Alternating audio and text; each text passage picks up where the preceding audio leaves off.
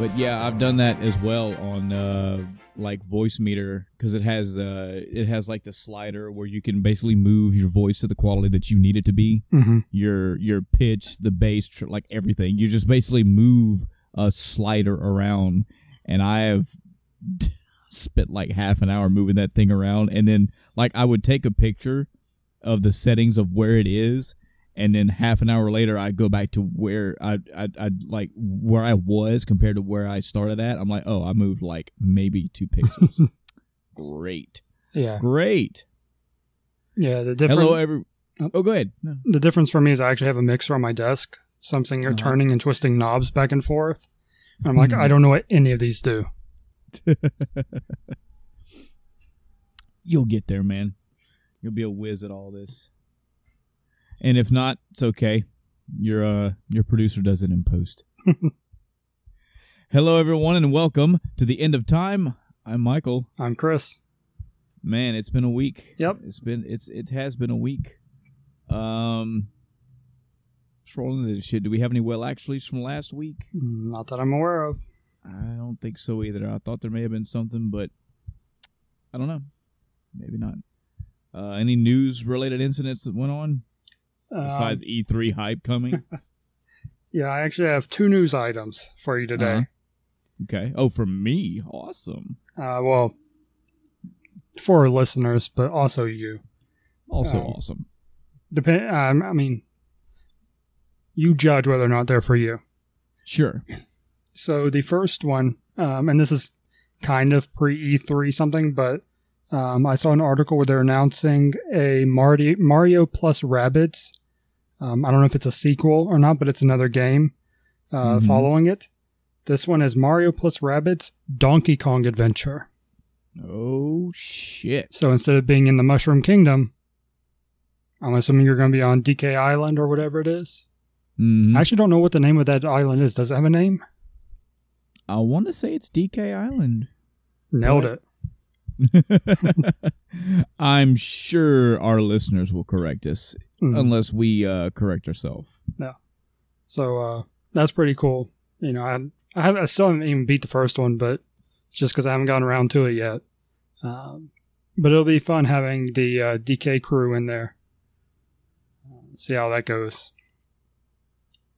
The other piece of news I have, and the one that is, depending how you look at it, probably the bigger news, is that the NES Classic is coming back on June 29th. Hot damn. Yeah, they're doing another run of them. And from what I'm seeing, yes, it is Donkey Kong Island. Nice. So, yeah, good job. Don't even play the games and I got it. Yeah. That's a shame, man. You should do that. They're good. I mean, I've played a little bit of them, but I've never owned any of them. So it's just been, playing at friends' houses and stuff a little bit. I'll be talking about it in our topic today. Okay. But I don't know if this is actually the first I've heard of this news. Have you seen any details if this is the same, like, are they just bringing back the same NES Classic, or is this the same NES Classic with different games on it? No, from what I read, it's the exact same one. Gotcha. I could double check that, but as far as I'm aware, same one. That's just fine, man. I mean, people still love that thing, and it sold out a lot, so... Yeah, I went online, seeing how much they're going for now, knowing that another one's coming out. I'm curious to see how the prices are. And on eBay, it retails at, what, $30, $50? Mm-hmm. Yeah. On eBay, they were from $30 to $50. I was like, okay, that's cool. And then Amazon listing, like $300. I'm like, yep. How do I report this person? Yeah. And how did that reverse? You would think it'd be the other way around. You think Amazon would have genuine local market style people pricing it, where eBay would be like, no, I'm just a guy that owns it and will knock this price up. Yeah, I don't know. It's crazy. But when you think about it, I mean, Amazon technically is kind of work the same way. I actually don't know the infrastructure of Amazon. I don't know how they work, because I believe that independent sellers sell through Amazon as well as businesses and etc. But I don't know. All I know is I have Amazon Prime and I'm quite happy with it. So Yep. I don't believe there was any news. Which Prime is actually going up. Yep, I saw that, and that's still fine. I mean, I guess it depends on the person. It depends on how much shopping you do. Mm-hmm. But again, since both me and my wife, I mean, we buy something on Amazon every 2 to 3 days of the week. Mm-hmm. I mean, we spend anywhere from like $5 to $100. It just depends on what we're buying and what's going on.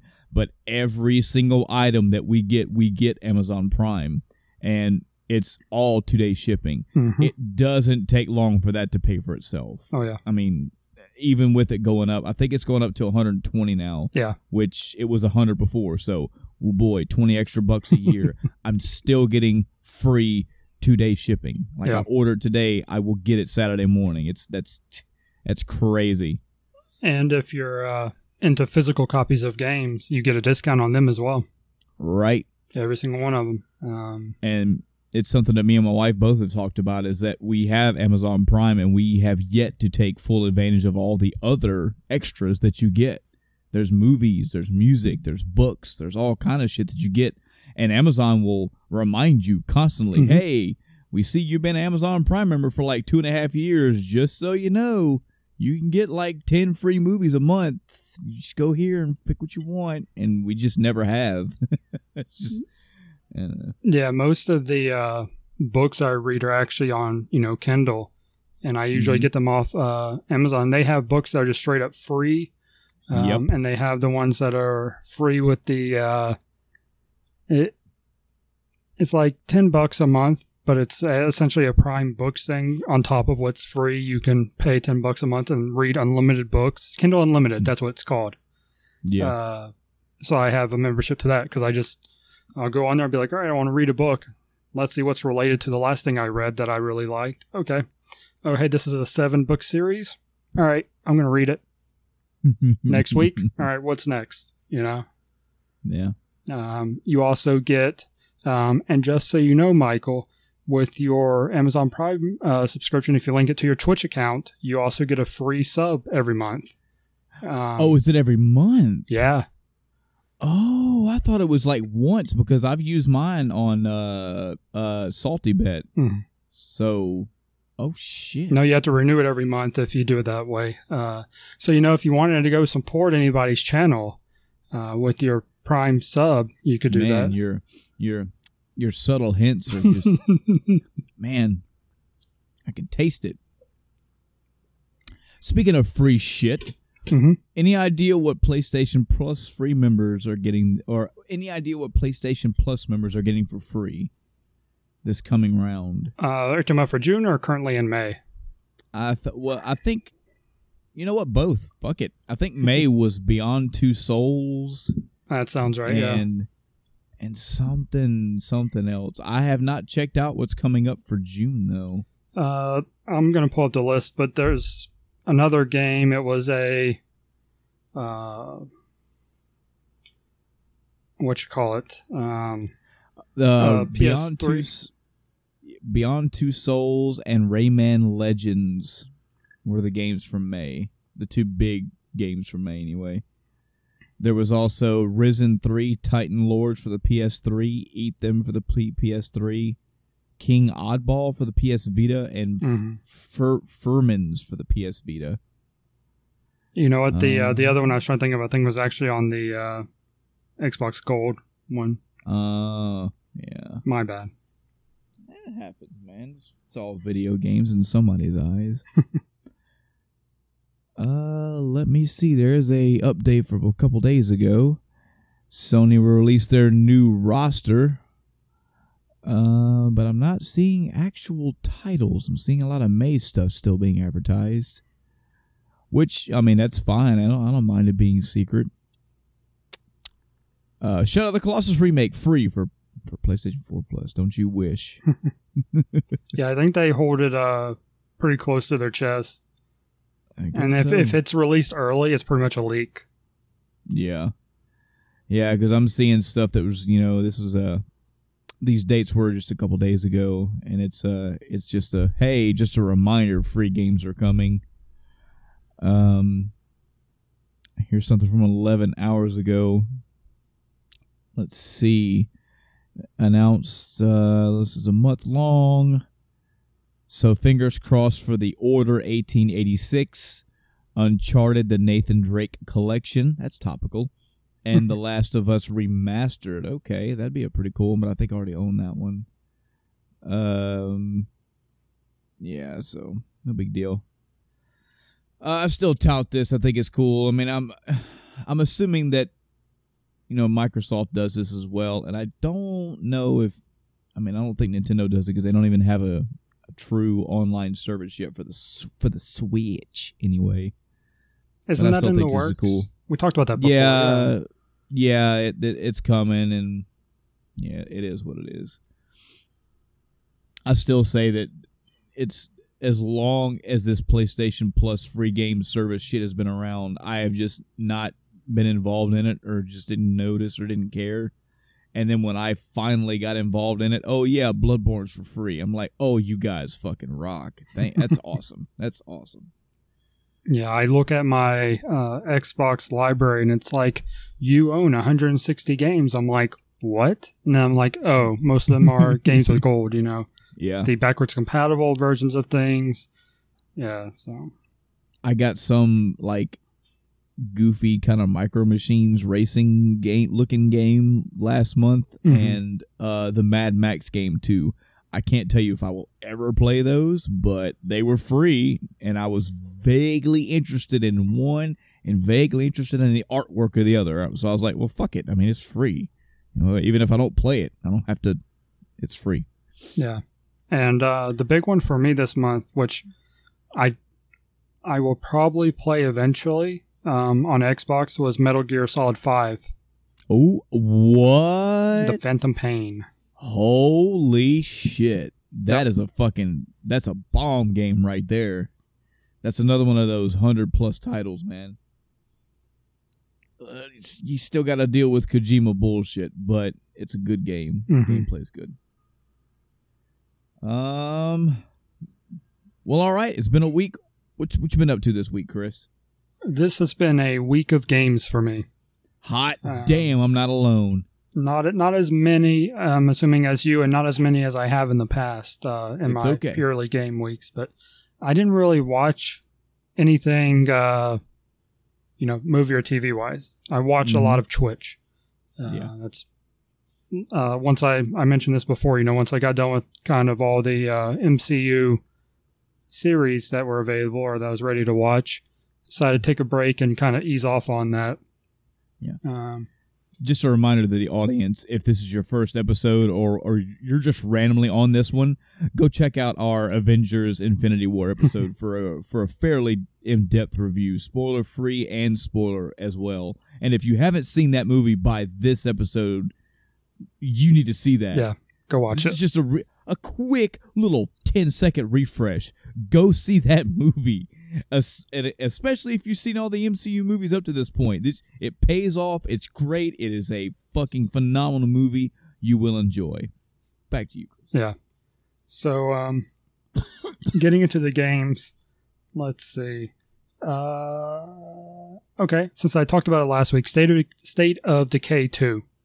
I mentioned as a news thing because it was only $30. I went and bought the $50 pack. Just because that's typically what I do, so I get DLC and stuff ahead of time. The game is definitely $30 for a reason. It's not a bad game in general, but it's definitely not a high quality, highly polished game either in my eyes. You don't see it as being AAA, yeah.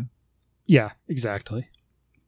The graphics, I loaded up the game and I was like, this just released.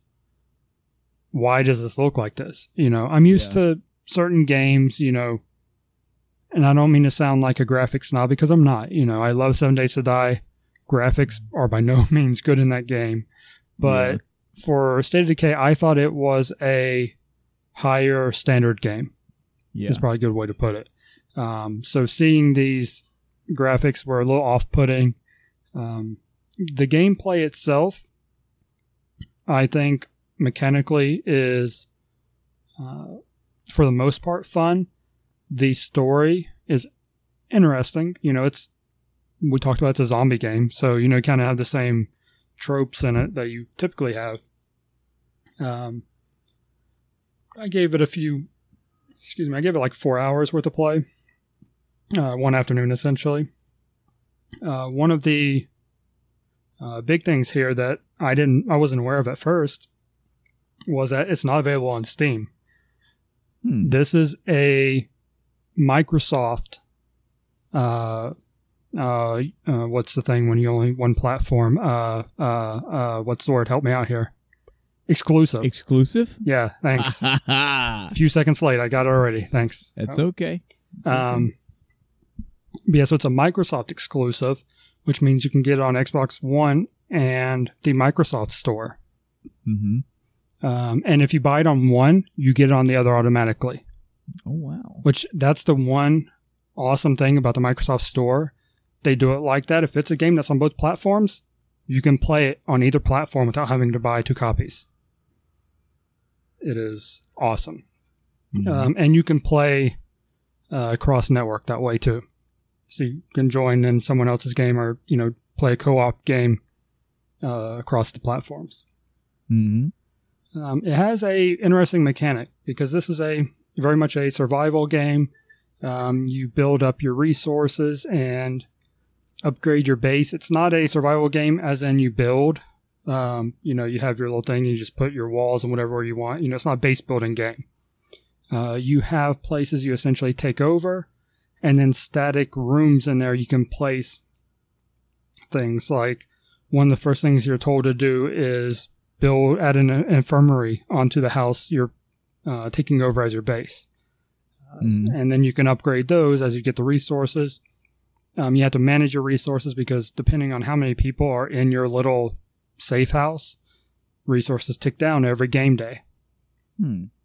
So you get, I think at one point I had like 7 people in my place and I needed a ton of food. Because not only was it used for each person, but it also had to do with the medicine I was producing or something like that. So I think I needed a total of like 9, I don't even know what they call it, 9 packs of food or whatever the counter is for that. And to get that, you just run around and basically loot things, buildings, cars. You can drive cars in the game, but they have durability, and you have to, either find or make repair kits to keep them going. One of the good things though is the vehicles have storage, and the amount of storage on it depends on what kind of vehicle it is. So it's pretty cool. You get this small little, essentially smart car. You'll have like 3 squares worth of inventory in it, but you get the van, you have like 15. But it only seats 2 instead of 4. So you have these trade-offs you make when you pick a vehicle to drive around in. And I only played it solo. I didn't play it with anyone else. My understanding is multiplayer is okay, but it's not as good of an experience in some ways. For example, the loot boxes you can pick up, they are color-coded to particular players in multiplayer. So if one person goes into a house, they may be able to loot, half of the boxes. If there are only 2 players, if there are 4 players, 1 box out of the entire house maybe. The others will be assigned to other players to loot. So the other players have to run over and get them. So it's a very interesting system, and I heard something about there's some sort of essentially a boundary around the host player. Oh, no, that's cool. So you can't go beyond a certain radius of them. Right. It's cool if you don't care about that, but if you want to, say, explore 2 ends of the map at the same time and split up, not so cool. So it kind of depends on your game, your style of play, the way you want to do it. The other thing about multiplayer is only the host is benefiting from it. You're essentially working for the host, in his camp. So nothing you do will carry over, to any other game. You're not bringing in your character per se. You're just joining them to help. Yeah.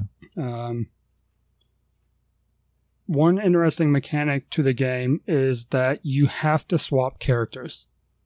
You don't just have your one character you run around with and that's it. You have however many characters are in your camp, you can switch to any one of them and play with them. They have their own inventories, their own stats, their own skills, their own things they're good at, their own personalities, personal quests.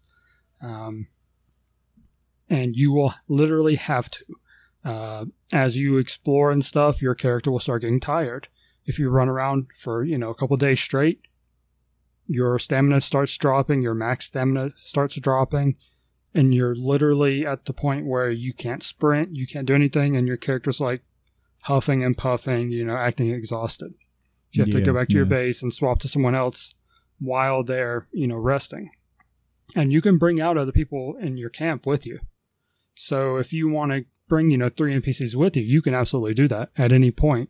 And have them help you fend off zombies and whatnot. They won't help you loot, of course, but they're extra defense if you need it. The downside is they take damage. They get exhausted too. So it's just like you're controlling them as far as their availability.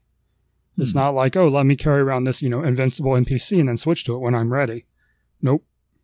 They have ammo and stuff for weapons. NPC uses it. It's gone.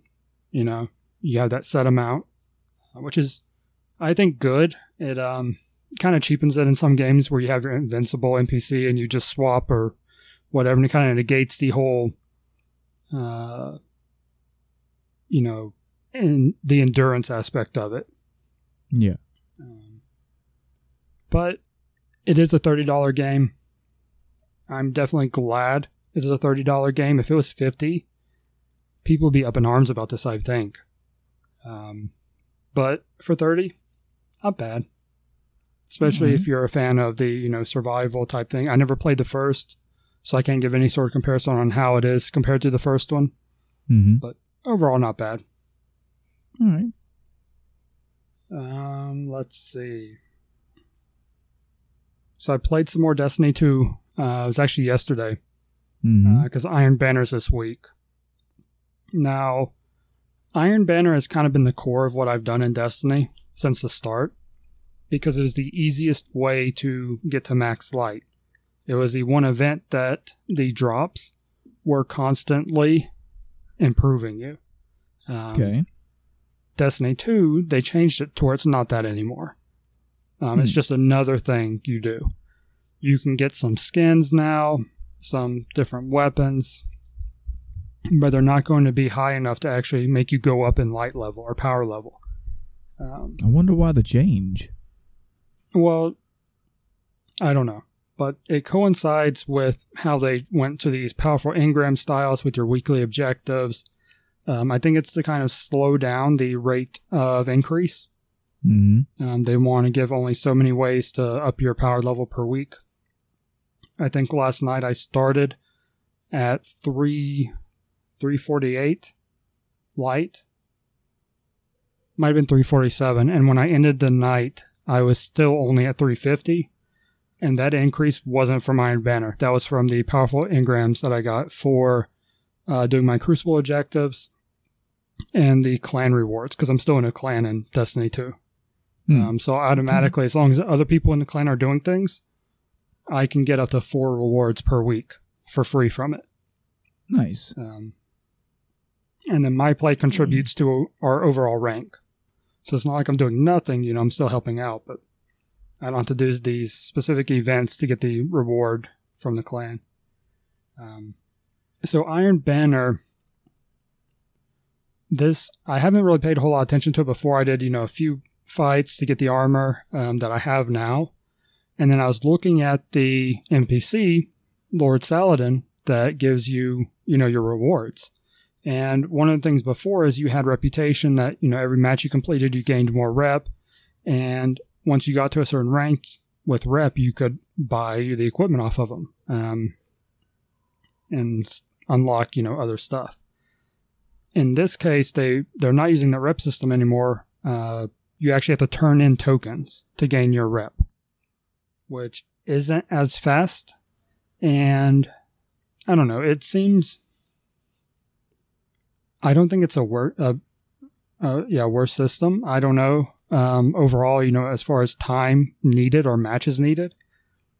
But I was doing a little bit of math on it, and the highest level reward in his little shop thing required rank 35. Now, Iron Banner rank resets every time. So you have a week to hit this rank 35. And for perspective, the tokens, you need 20 tokens per rank. It's just, it doesn't scale. It's no, like you need 1 and 4, then 8, it doesn't do that. You need 20 around the board. 20 tokens up the board. So for 35 ranks, that's 700 tokens. Now you may be wondering, how do you get tokens? Chris, how do you get tokens? So every match you play gives you some tokens. You either get 2 for losing or 5 for winning. So if you won every single game you played, that's still 150 roughly games. Still a grind. Yeah. And that's if you won every single one of them. Yeah. Now, I don't know how many games I played last night. I lost a fair amount of them. I did do okay, though. I had a map where I went 27-2 for my KDA, which was nice. Mm-hmm. And both my deaths were in the last 2 minutes. It was so painful. I thought I was going to have a flawless game. I actually got the medal that they have in Destiny 2 that says they ran out of medals because I was up to, I think, a 20 kill streak. Wow. Which in Destiny 2, they don't count. It's not just kills, it's kills and assists. So it's not like it's a true 20 kill streak, but still makes you feel good. Oh, yes. And I had a couple games that weren't that good, but were pretty good too. That just a really quick side tangent. That's one thing that I loved about Titanfall and Titanfall 2. I like that they use like a point system for what you do, because in Titanfall and Titanfall 2 they have it's not just players that you're fighting against. There's NPCs as well. And yeah, they're almost cannon fodder, but if you get 4 or 5 of them together, they can fuck you up. But it's nice to go around and get a kill for something and get an amount of points, and then go around and get an NPC kill to get a little bit of points, and so on and so forth. It still makes you feel like you're contributing something, Yeah. So, and I like that. I'll take any reward. Yeah, and I like that about Destiny 2's new system, because getting assists isn't a bad thing. No, it's good. Just because you got 10 kills on your own, that doesn't mean you're better than the person that got 10 assists. Yeah. They probably took down half the health on your 10 kills, in some cases. Right. So I really like that it doesn't negate that support role you can play. And that's just, another side, just a really quick side tangent. That's something else that I loved about Battlefield. That's another main reason why I swapped over to Battlefield, specifically Bad Company 2 and Battlefield 3, because I like playing a support class, even whether it's anti-personnel, anti-vehicle, or whatever. I love knowing that even though I'm not the guy out there getting 37 kills and no deaths, I've done a fuck ton on my side to help the team. Exactly. I brought down aircraft. I shut off tanks. I disarmed bombs. I got a few side kills for somebody going across the field. Like, I like that support. And when a game has a point system or some type of reward system to make you feel equally as good as the guy going across the field getting 37-0, and fucking kudos to you, man. Yeah. Absolutely. So, I gave it 5 hours worth of play last night. I gained 5 ranks. Wow. So by that math, I need to play 30 more hours of Iron Banner before Tuesday morning to max out rewards. Which, if I had started on Tuesday, to be fair, I start on Wednesday, so it's not like it's that much extra time. But if I had started on Tuesday, that's, 5 hours per day. Yeah. So basically, you're dedicating your afternoon every day to Destiny 2 to reach this rank. Yeah. Unless you win every game and you're not a scrub like me, then you'll do it a little bit faster. But, Right. But overall, I still enjoy it. The Iron Banner this week is Control, which is, capture the points and hold them. And that's my favorite mode because it doesn't focus purely on kills. You're actually rewarded for holding the zones because there's 3 of them. If you control 2 of them, you get twice as many points.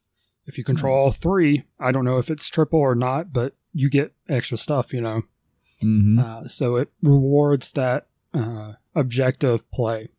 Yeah. So yeah, and it's still fun. I still like playing it. I don't know the meta at all for Crucible weapons, so I was frequently getting just annihilated. About halfway through the night, I ended up switching my loadout a little bit. Went from one of my scout rifles plus an exotic assault rifle to a different scout rifle and a different assault rifle, and I did tons better. So it's learning, or not really learning, but getting more familiar with weapons that I've used in the past and stuff, and determining which I'm just better at today. Because some days that the hard light assault rifle is an exotic. It's a really good weapon. PvP, it's hit or miss, but I've had some really good games with it. Yesterday, not one of those days. I could not nail kills with that weapon. I mentioned a little bit before, but for those that don't know, hard light, one of the great things about it is it actually ricochets. So if you have an enemy running away with a sliver of health, there's a chance you shoot around the corner, it might kill them from bouncing off the wall. Nice. People like to, sit there and lurk right around a corner. I'll bounce it off the wall opposite and ping them until they move away. It's great. But with the current... Go ahead. I was going to say, if I remember right, this is old school shit here, but I think in Quake 3, it was either Quake 3 Arena or Unreal Tournament. One of those two had a weapon called a flak cannon, and it basically shot like a shotgun blast of gigantic steel balls, and they would ricochet around, and that was the same thing. Like, if you got a direct kill, if you got a direct hit, sure, but also you could, kind of glance off a wall and still get some damage or even a kill. I like that's fucking cool. I like that. Yeah, and this is actually a weapon that was in Destiny 1. Did the same thing too. Nice. So it was nice. I didn't use it in Destiny 1 very much either. It wasn't until Destiny 2 that I actually picked it up and realized, how much utility it had. But I don't think the meta right now with Crucible and with the current balance of the game really supports it. I switched to a different non-exotic assault rifle that's also, I think also from, no, it's not. It's only in Destiny 2. But it's one that has been used essentially since the game launched. So it survived the balance changes and stuff. It has a tighter spread, so it's easier to aim. So Destiny 2 is still fun. Not fun enough for me to spend a whole lot of time with. Right. I don't know. It's one of those things. When I pick it up, I enjoy playing it, but I quickly go, okay, I'm not really accomplishing anything. I'll go play something else. Yeah.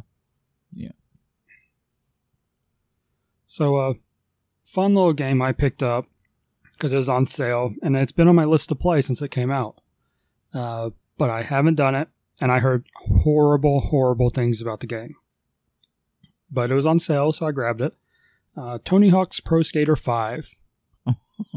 All right, from left field, here comes this game. Yeah, so I played on PlayStation, and I think PS2 was Tony Hawk's Underground, but starting on PlayStation, I've played I don't know how many hours with the Tony Hawk.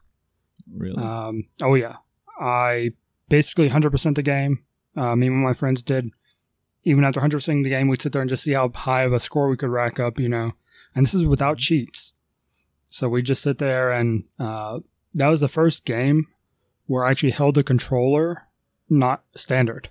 I had what I think's referred to as like the cat's claw or something like that. Yeah, the claw. Yeah, where you have multiple fingers on the buttons. Yeah. That's the only Dark game. Souls folks know all about that one. That's the only game I've ever played like that, ever. But it was what I needed to be able to switch between tricks and stuff. So I decided to pick up Tony Hawk's Pro Skater 5. And, you know, I don't get what all the hate's about. It's fun. I think it's a little harder than the older games were. That also could be, you know, I'm out of practice. I can't know all the sick tricks like I used to. Mm-hmm. But I don't see what all the hate's about. The only big issue I had when I was playing, and this didn't crop up until later on, is I guess the game is kind of always on. You have to be connected to the network because it puts you in a lobby. You can choose a private lobby, but I still, even though I went to a private lobby, which I didn't at first, it was fine. It doesn't force you to play with other people. You're just kind of in the same lobby, and then you choose these little missions, or there's things you can do in Freescape. And when you do a mission, you can choose to do it co-op or solo. So it doesn't force you into this multiplayer thing. But when I started switching to a private lobby, even though I was in a private lobby by myself, I still kept getting network errors. And it would kick me back to the title screen. Yeah, that sucks, man. Do you have to play it online? As far as I can tell, yes. Obviously, I'm not going to disconnect my stuff to test, but... well, I mean, you could. Just I could, but I just said I'm not going to. That could be, you know, a root hang-up for a lot of people. Is like, I like the fact that I enjoyed the fact that, like, Dark Souls and Bloodborne, etc., were, like, always online. Fun fact about my first Dark Souls playthrough, I didn't even know that was a fucking thing. I didn't know that I was actually online constantly. And the first time that I got raided by somebody, I thought that was like some special NPC, because I think I kind of got ambushed like maybe a third of the way through the game, and by that point I had already got invaded by an NPC. So I was like, oh, here's another thing, and it was a person, and they fucked my world up. I was like, what? And then I think the name is what gave it away. I forget the name of the first NPC that I ever got raided by, but the fucking player character was like XX Noob Killer, donkey fuck Raider Boy 7912, and I was like, that's not an NPC. And then I looked, and I was like, hey, you didn't know this, but your game is always online. I didn't mind that, but I do know that if you disconnect, it'll still play. And I know for a lot of people, that's kind of a big fucking deal. You know, if you shouldn't have to, especially if it offers pretty much a single player experience. You know. Yeah, I get that, but I don't know. I'm not one of those that complains about always on, because I'm pretty much always on. You know, I'm not one of those that really has to travel with my console. I'm not overseas. I'm not, doing any of this or that. So it's not a big deal to me in general. I understand totally when that is an issue for people. And it always is good for a game to have a offline mode for those people. But for me, it's not a deal breaker. Like I said, the game itself seems a little harder than the older ones. The graphics aren't terrible. They're pretty much what I would expect from a Tony Hawk game, even now. It's not like they went backwards. It's still better than it used to be. But yeah, I don't know. I gave it about 4 hours worth of play. I had fun with it. I don't know when I'll pick it back up, but it's one of those games that if I get bored, maybe I'll pick it up and just, do some tricks for a couple hours and do some missions and objectives. Sounds like it's definitely an in-between kind of game. Yeah. Not when I'm going to, block out my schedule to play, but if I have an hour before I want to go to bed, I'll load it up and run around a bit. There are things to unlock. There are, all the customization options you typically have in those games. I didn't see anything, and I don't know if I just missed it or if it's not in there, but I didn't see anything about, like doing a completely custom board, or you can kind of spray it and put your own stickers on it and stuff. I do know you unlock other boards, Mm-hmm. and you can customize characters a little bit based on, presets. But I think a custom board thing would be pretty good for it to have, but I don't think it does. So the last game I played, I say last. It's last on the list, but not the last one I played. That was Destiny. But it was a little game I saw someone playing on Twitch the other day. I actually bought a copy for my girlfriend first and saw she was having fun with it, so I decided to buy it for myself too. PUBG. Nope. It's a game called House Flipper. House Flipper. Yep. Okay. Literally what it sounds like. You're someone that works on fixing houses to sell them up or resell them. Okay. So the premise is you start out just kind of working on other people's stuff for them, like a handy person, home decorator / maid. You have your first jobs are just basically cleaning up trash.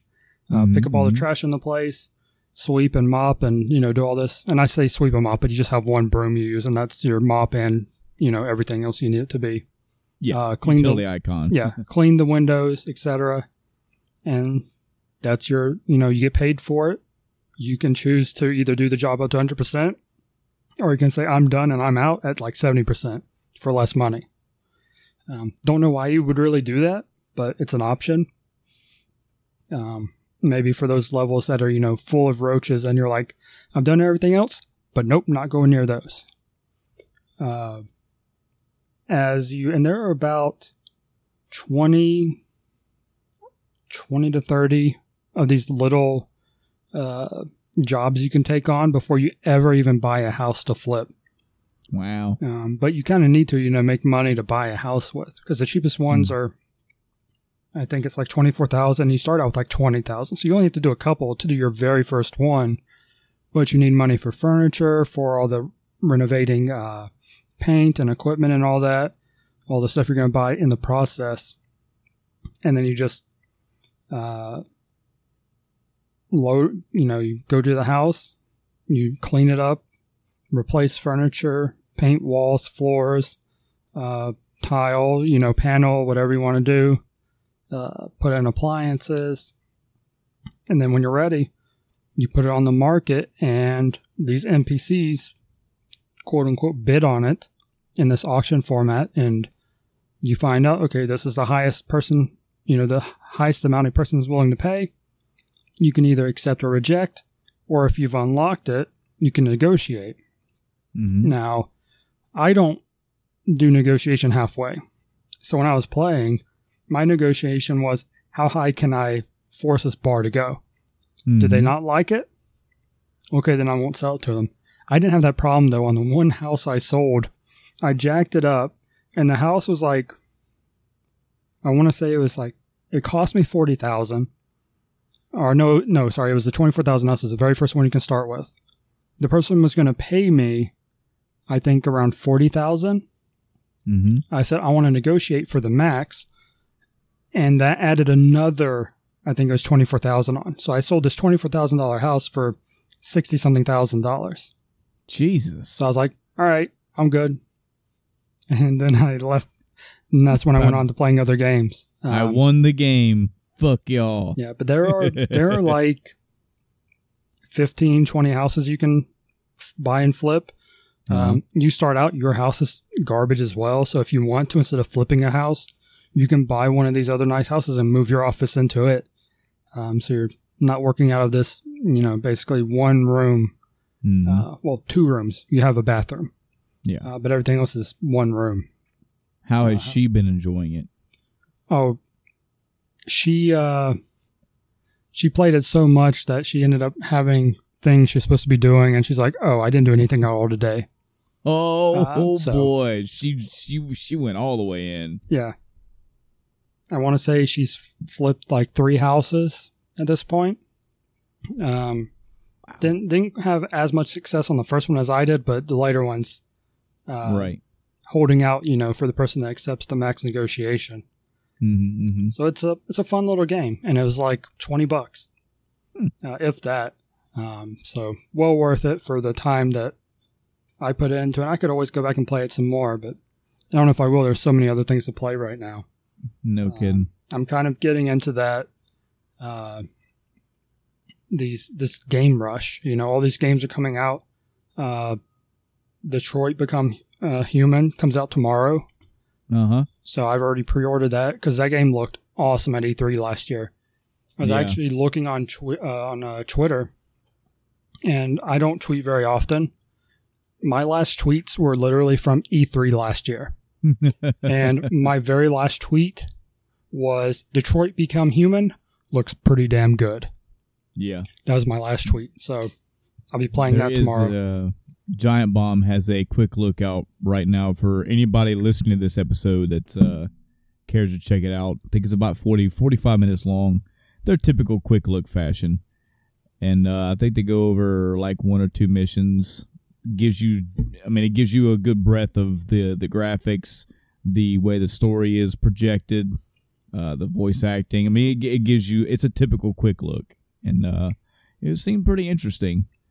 I feel like it's already getting a lot of backlash before the game's even out. I don't know why.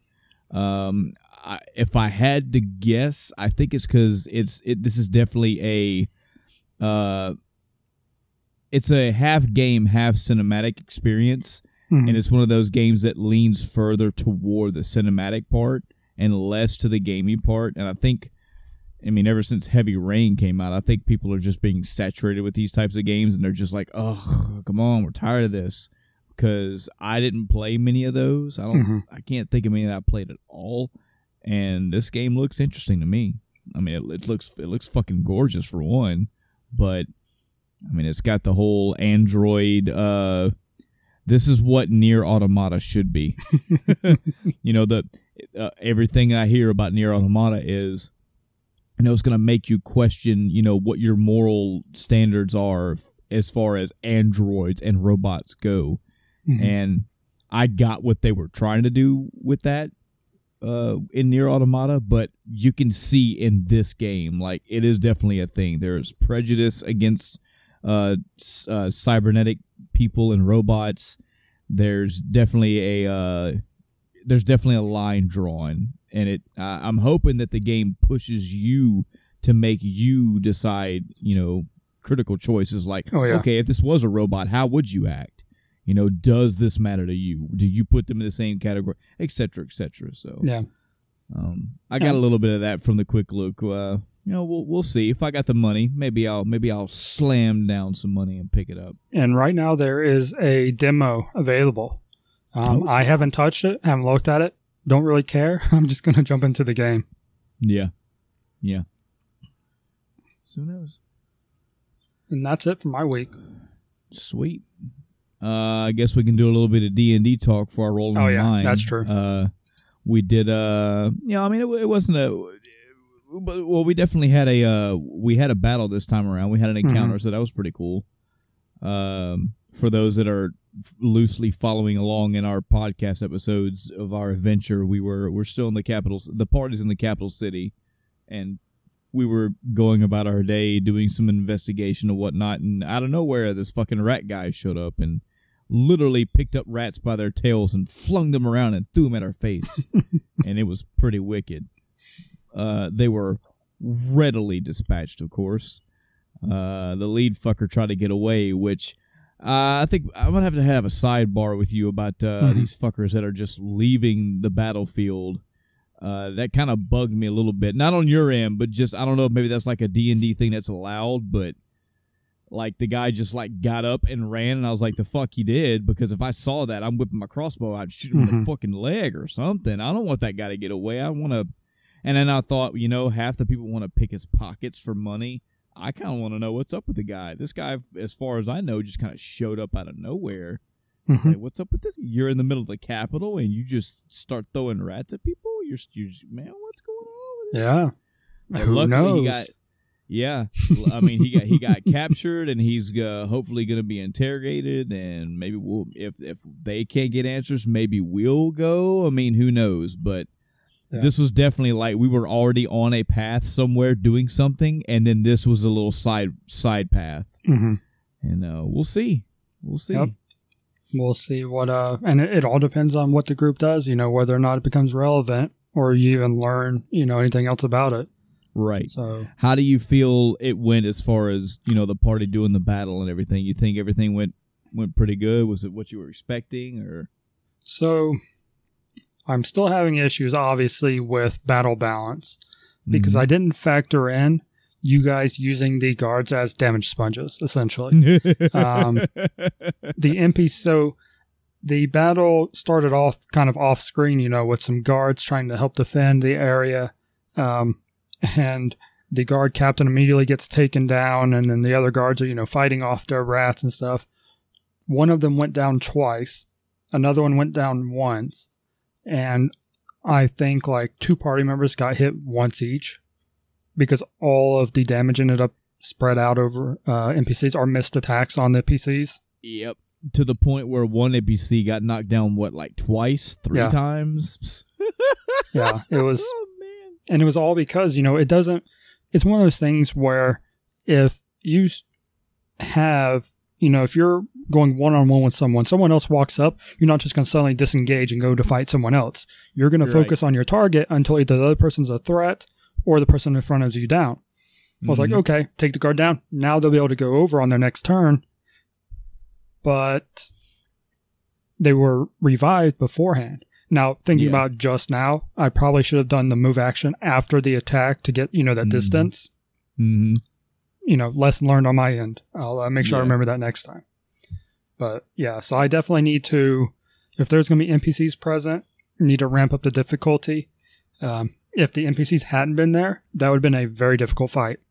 I actually added to it because the NPCs were there. I just didn't add enough, apparently. But yeah, it was definitely interesting. Again, it was a night that was kind of going along in an investigation mode, and then slam fight. Yeah, so, cool. Yeah, and I really liked that the group didn't just jump into, we're going to go in and murder everything. It was like, all right, I'm going over here. I'm specifically trying to help civilians out of the area. Right. Excellent. Right. That's much more realistic. I just looked at my HP and went, "Yep." I mean, I'm pretty much a fucking tank, so I might as well just do it. Fuck it, whatever. Yeah. So yeah, it's going to be interesting to see. I feel like I say that every time we talk about D&D on this podcast, but it is. It's going to be interesting to find out because, again, we were already on a path. We have this mission already where we're trying to, one of our party members' father, he basically got strong-armed by some bandit who apparently worked for this lady, and we're trying to find out what's up with her. If she's working for somebody, if somebody's working for her, if we can strike a deal or have her stop or whatever. And in the path of doing that, we had this fucking guy again in the capital city just pop up and go, "Hey, I control rats. I'm gonna fuck some shit up." And I was like, I want to know what's up with this guy. I want to know how he's able to do this. What's his deal? Yep. A were-rat.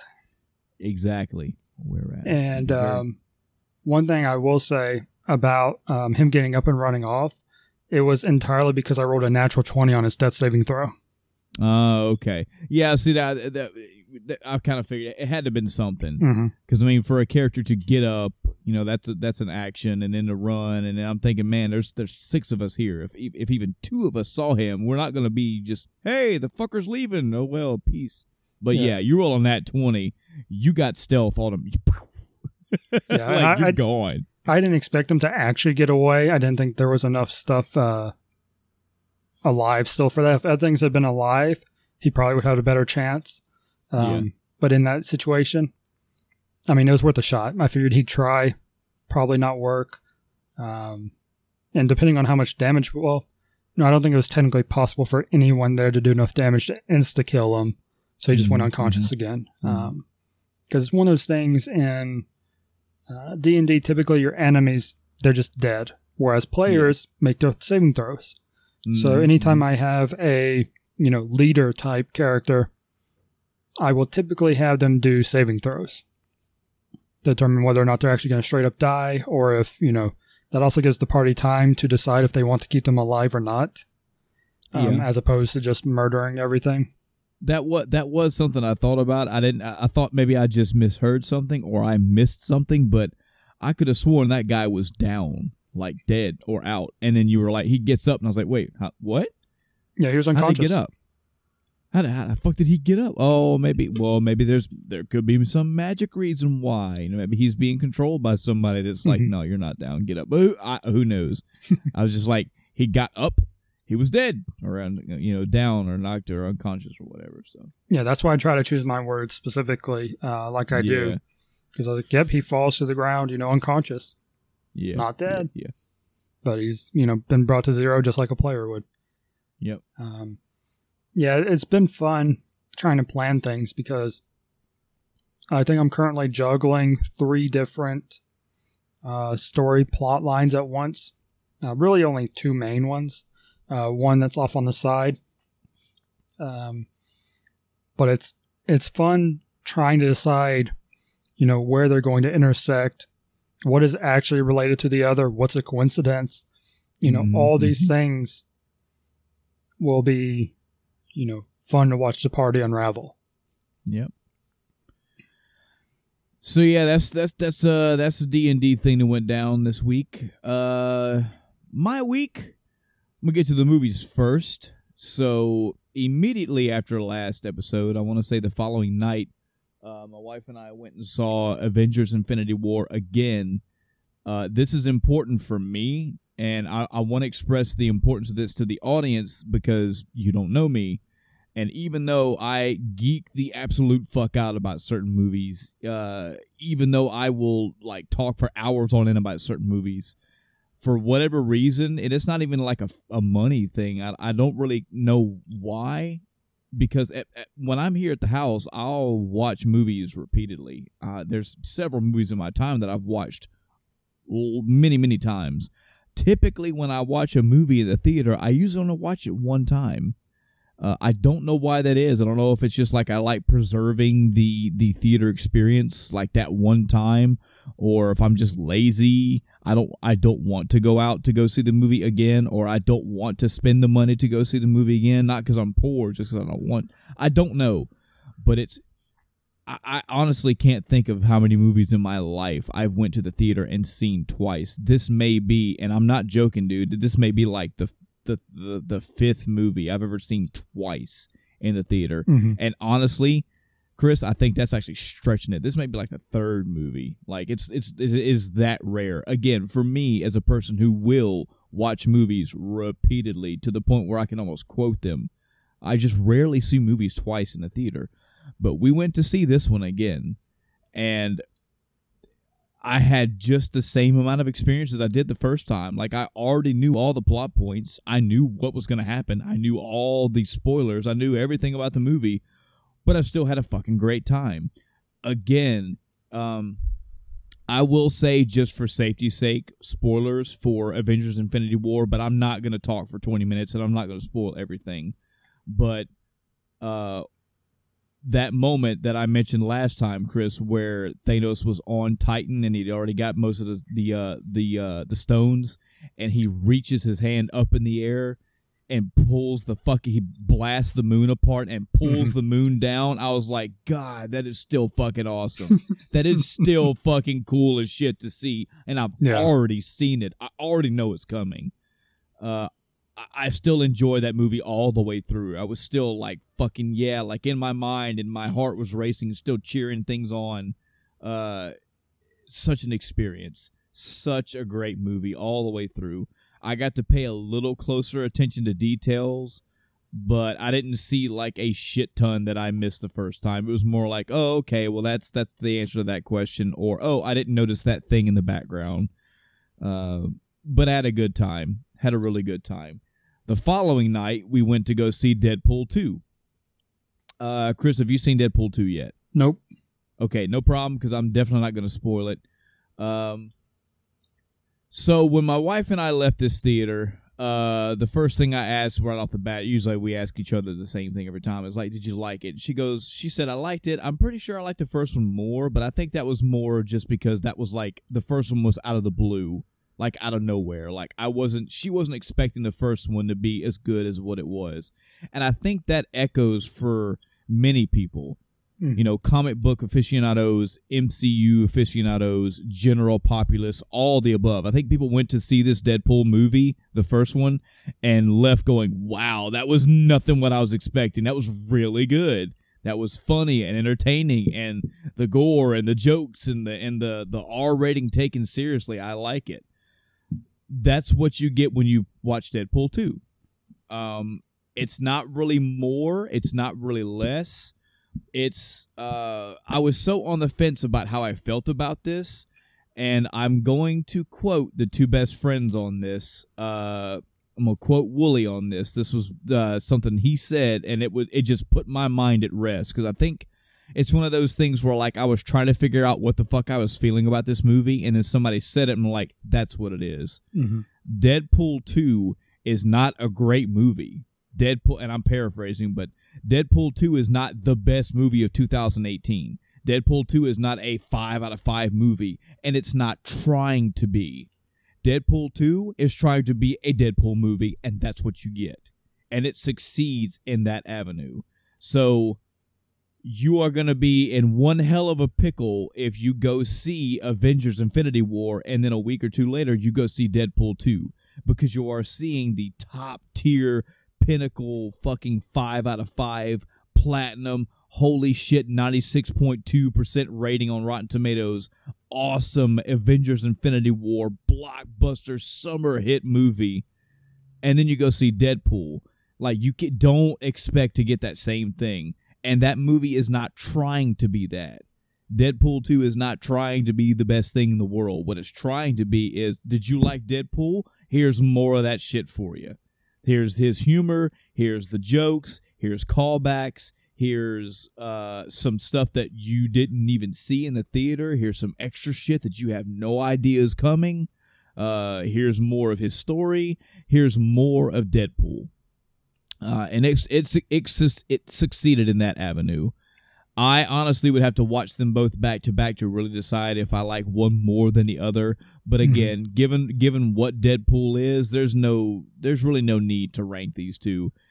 They're both awesome movies in their own rights. They're both fucking hilarious. You will, of course, not have that shock factor in Deadpool 2 if you've seen Deadpool 1, and that's totally fine. It's not out to try to shock anybody anymore. Deadpool 2 happened. They know what Deadpool is, and they're assuming that you know what Deadpool is, so you're just going to get more of that. Little side note, something that I thought was very odd, and I completely forgot about this until the first trailer in Deadpool 2 started playing. A lot of fucking kids in the theater with Deadpool 2. Really kind of, I didn't even realize it, again, until the first trailer. The first trailer in this movie was some puppet movie that was R-rated and blatant and vulgar and sexual and all this shit. And I think the first sentence in that trailer was like laced with fucking or cussing or some shit. And I looked around and went, oh, there are a lot of kids in this theater. What the fuck? Did people just forget from the first movie? Because remember, Chris, that was a thing. Like, I think Deadpool 1 even had like a teaser before the movie, like, hey, this is an R-rated film, so this is not for kids. And I remember there being a big fucking thing all over Facebook and social media. Is like, yeah, just warning, do not bring your children to Deadpool. This is not a superhero movie. And Deadpool 2 comes along, and if there were 50 people in that theater, or 100 people in that theater, like 30 of them were kids. Like kids. Talking, understand language. Holy shit, there's puppets acting. There's a fucking puppet coming all over the screen, but there's kids in the theater. I'm like, man, you guys, y'all are in for it. Yeah, I don't get that. I don't know what it is, but that wasn't a thing, before. And it seems like lately that's something that's okay to do now. Ratings haven't changed. They still have pretty much the same standards as far as I can tell. What was Infinity War rated? It was PG-13, right? I want to say it was PG-13. I think it had one fuck in it because I think they're allowed to have one fuck. Yeah. But I don't remember where it was. But there was that one, something at the very beginning of it, and I can't remember offhand what it was, but I was like, yeah, I'm glad I'm not watching this with the kids. Yeah. Because even though, as a whole, not terrible, there were definitely moments, especially at the very beginning, where I was like, Yeah. I'll throw one out really quick. Fucking 15-second spoiler warning for Avengers Infinity War. Just literally 15 seconds. Yeah, Chris, at the beginning, when they killed Loki, when he killed him in his hand by snapping his neck, and you heard the crunch of his neck, and his fucking face turned white and his skin turned all veiny, I was like, oh, yeah, this is not for kids. That's bad. It wasn't like I'm going to turn the screen away and it happens. It was there. You saw him do it. I'm like, oh. That is times 20 in Deadpool, as it's obviously going to be. I mean, but whatever. They weren't my kids, not my responsibility. It's just, again, I was cringed at the first trailer that played at the beginning of Deadpool 2. Because it was a realization that, even in the trailers, these trailers are R-rated, and they just don't give a fuck. And I'm looking around seeing all these kids, and I'm listening to all the jokes and all the shit being said in this trailer before the movie even starts, and it's just, oh. Mm-hmm. But anyway, we went and saw Deadpool 2, enjoyed it, good movie, go check it out. If you haven't, you and the audience, there is shit in that movie that is not even vaguely remotely hinted at in the trailer. So if you're looking for extra content, you're definitely going to get it. You're going to be pleasantly surprised too, and quite possibly, arguably, one of the best mid-credits scenes probably ever, if not, and just flat out in a long time. I heard that. I will tell you, Chris, there is a mid-credit scene, and then there's a longer mid-credit scenes. There is no post-credit scene. You know what I mean? Okay. When the actual credits are done all the way, there is nothing else after that. I will tell you that right now, because we did wait in the theater for that. You do get basically 2 mid-credits, though. Gotcha. So, games. Oh, boy. So I don't know why. There was no negative reason why. I guess it's still the fact that I'm still in this weird fucking turmoil thing. Again, this lasts for weeks, if not months. I did start several games last episode that I told everybody about, and I have stopped playing most of them and have started playing other games. I did start up God of War again. Last episode, I played through it for a little while, and I have put that game down. But there's nothing negative about that. It's not that I'm bored with it. It's just I just don't feel like playing that right now. And again, that's okay with God of War. I'm gonna say this, Chris, that this is how the high pedestal that I'm putting God of War on. I played that game from start to finish. I did everything that I wanted to do, and anything that I left, it's stuff that I just didn't care about. It wasn't like a huge deal for me to get through. Like the extra Valkyries, I didn't do the rest of the birds. Like there is content past the game that I just didn't do. But the package that I got from the start of that game to the end, and I mean the true end with the basically hidden last scene of that game. Yeah. I'm so fucking incredibly comfortable if I never play that game again. That sounds so weird for me to say that, because just like movies, I as well have been known to and do and have played different games multiple times for whatever reason, and it's not at all a negative reason. I just don't feel like playing God of War right now. On the flip side of that coin, I'm totally fucking cool with that. You know why? That game was fucking awesome. I got my money's worth definitely out of that game. I got my enjoyment out of that game. It's almost the equation of watching a movie. Like that, I got my experience from God of War. So whether I go back to it, a month from now, 2 years from now, 10 years, or never at all, it's quite okay. Because that game is that fucking good, and I got my God of War out of that game. That's such a good way to put it too. It's an experience. Yeah, it is. So I stopped playing that. Again, it's nothing negative. I was like, yeah, you know what? I just don't feel like going through it again right now. I started playing Odin Sphere Leftreiser. I'm pretty sure I'm mispronouncing that, and I know there's an official one. I just didn't look it up. I realized right this minute I should have, but whatever. It's the PS4 remake of the PS2 Odin Sphere game. I made it all the way through the first entire mission, and I've stopped playing that. Again, there's no negative reason. I know that I need to finish that game in its entirety. I just said, okay, I'm just not feeling this. Again, this is that turmoil that I get in when I finish really good games or long games. I don't know what the fuck I feel like I'm in the mood for. When I think I'm in the mood for something, I'll try it, and if it doesn't suit me, I'll just stop playing it. Not every game that I stop playing is out of just this is bad, especially if it's a game I've already played or have already beaten. I believe that's it for the PlayStation games. I have not tried Mighty Number 9. I have not tried that one again. I don't know if I ever will. Definitely kudos to Chris for letting me know that game was free, because I had honestly said at some point I would probably just buy that game out of sheer principle, just to play through it and get my take on it. You can check out our last episode, or even the episode before that, where I've already picked it up a few times and tried my damnedest to get something out of it. And it's just it's like sorry, not sorry. Actually, I mean it's just not for me. I see the spirit of Mega Man in there, but I don't like the way that game is done. You know, I don't like the way that game is like Mega Man.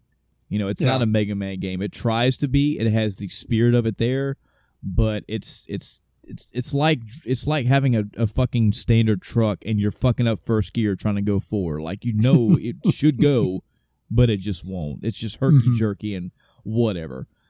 So, no PlayStation 3 games. I think the last one I talked about was 3D Dot Game Heroes. Set my piece on that. Probably not going to go back to that one. Steam games. So I'm still working on, at a much slower pace now, doing the Sonic Mania. I have 3 more emeralds to go, and that's it. Little pro tip for you or anybody else that's playing that game: if you didn't get all the emeralds on your first playthrough, that's okay. Don't feel bad. Neither did I. I'm not some fucking pro gamer, so don't expect it from me anyway.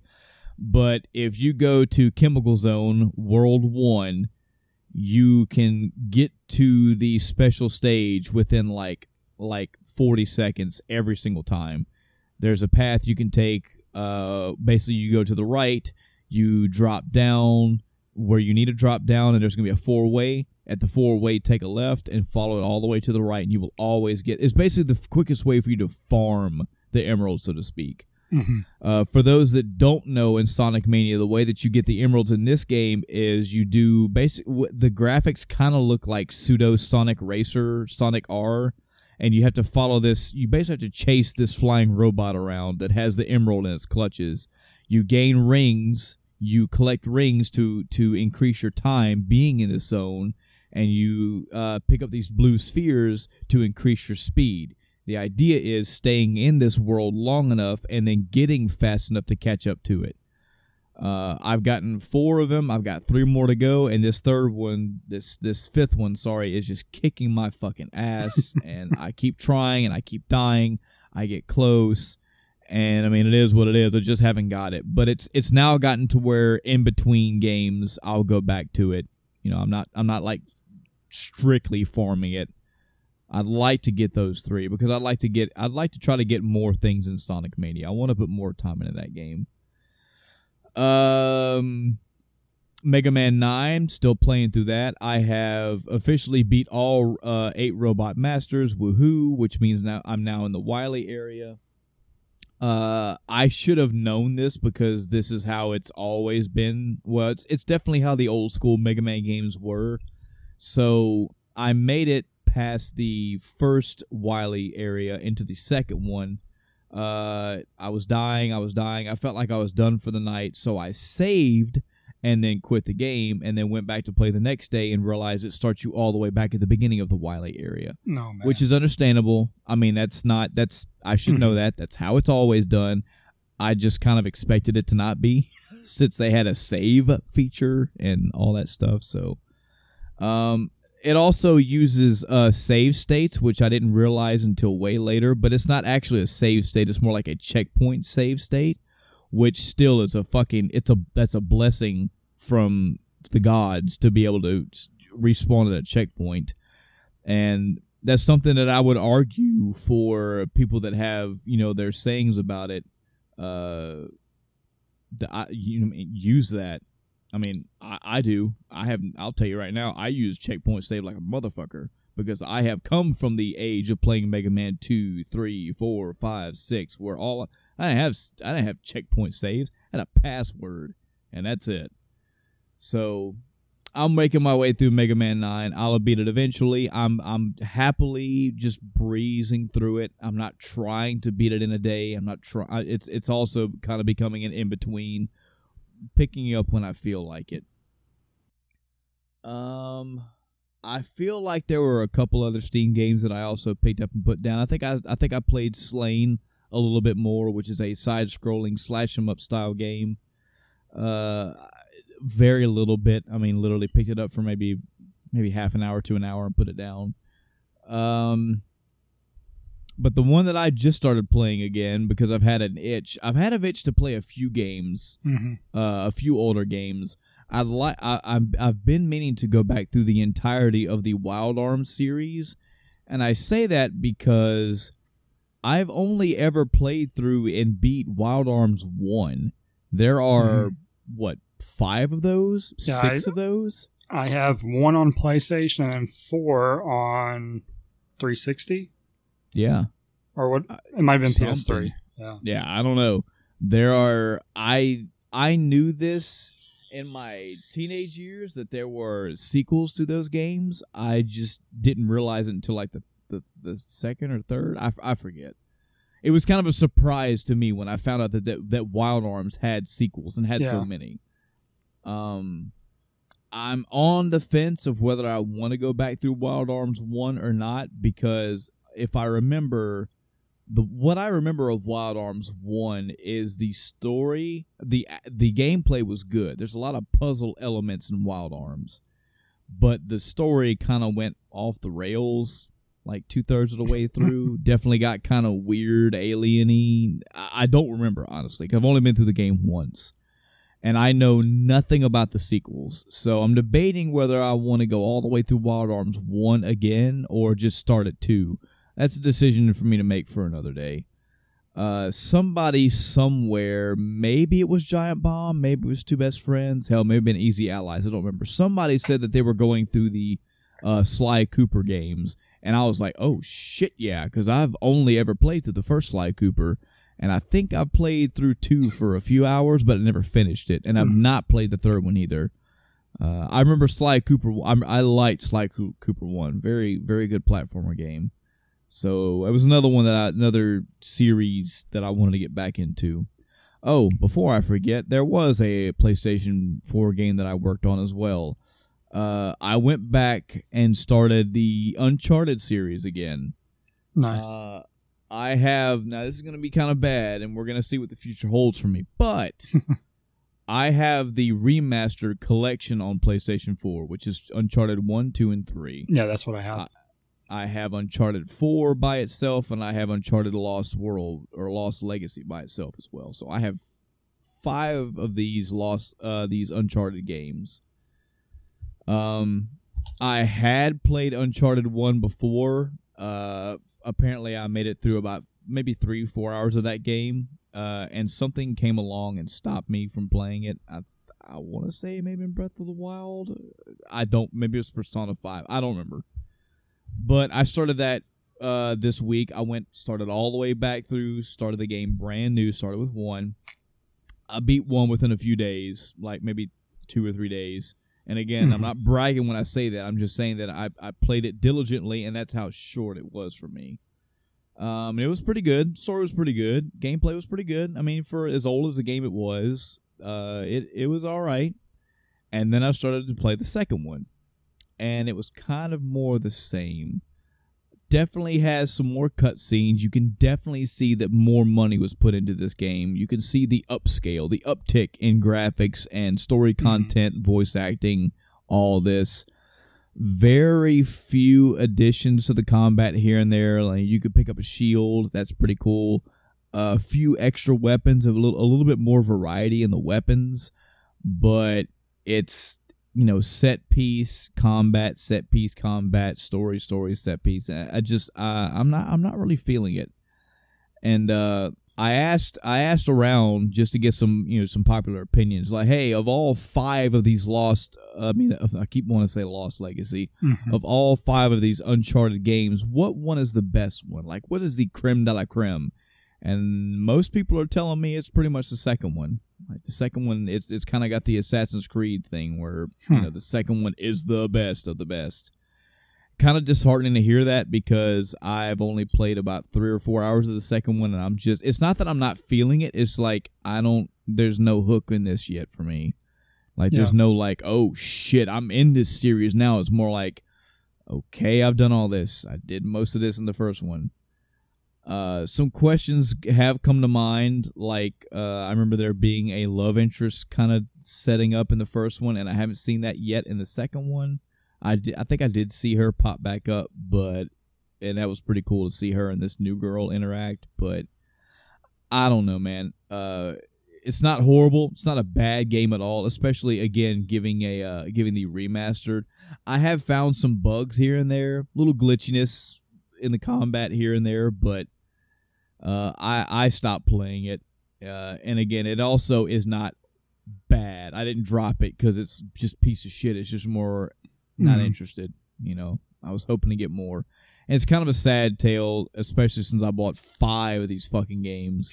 I kind of do feel like I kind of owe it to myself to continue playing through them. Yeah. But I'm not the type to just play a game just because I bought it, and I'm definitely not the type to force myself through a game unless I know a reason. Like, I hate to bring it up again, but Dark Souls is a reason. You know, I almost wanted to stop playing that game, and people said, no. Just I'm not going to tell you how you're going to get it, but keep at it. You will get it. And holy shit, I got it.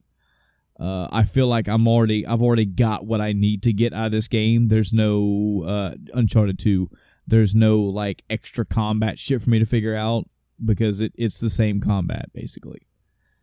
So picked it up, put it down. I'm done with that for a good while. Okay. I'm trying to think of some other games. I was trying to make a list, and I have lost that list of the games where I want to go back to this. Want to pick this back up. Definitely Sly Cooper came to mind, and Wild Arms again out of nowhere. The game that I did start playing, actually as of yesterday, that probably going to go all the way through with this one because it's feeling pretty good. I started playing Final Fantasy VII again. I picked this up on Steam, man, months and months and months ago, just because I wanted to have it on another platform. I've never played the PC version, so just interesting to see what it was like. Kind of had some roadblocks initially because... All right, so I have an issue that I have never sat down. I have yet to sit down and actually thoroughly troubleshoot and or get a workaround for. The way that my system is set up, the way that my gaming battle station, as gamers like to call it, is set up is that I have 2 large TVs. I have a 55 and a 60-inch TV. They're both HD TVs.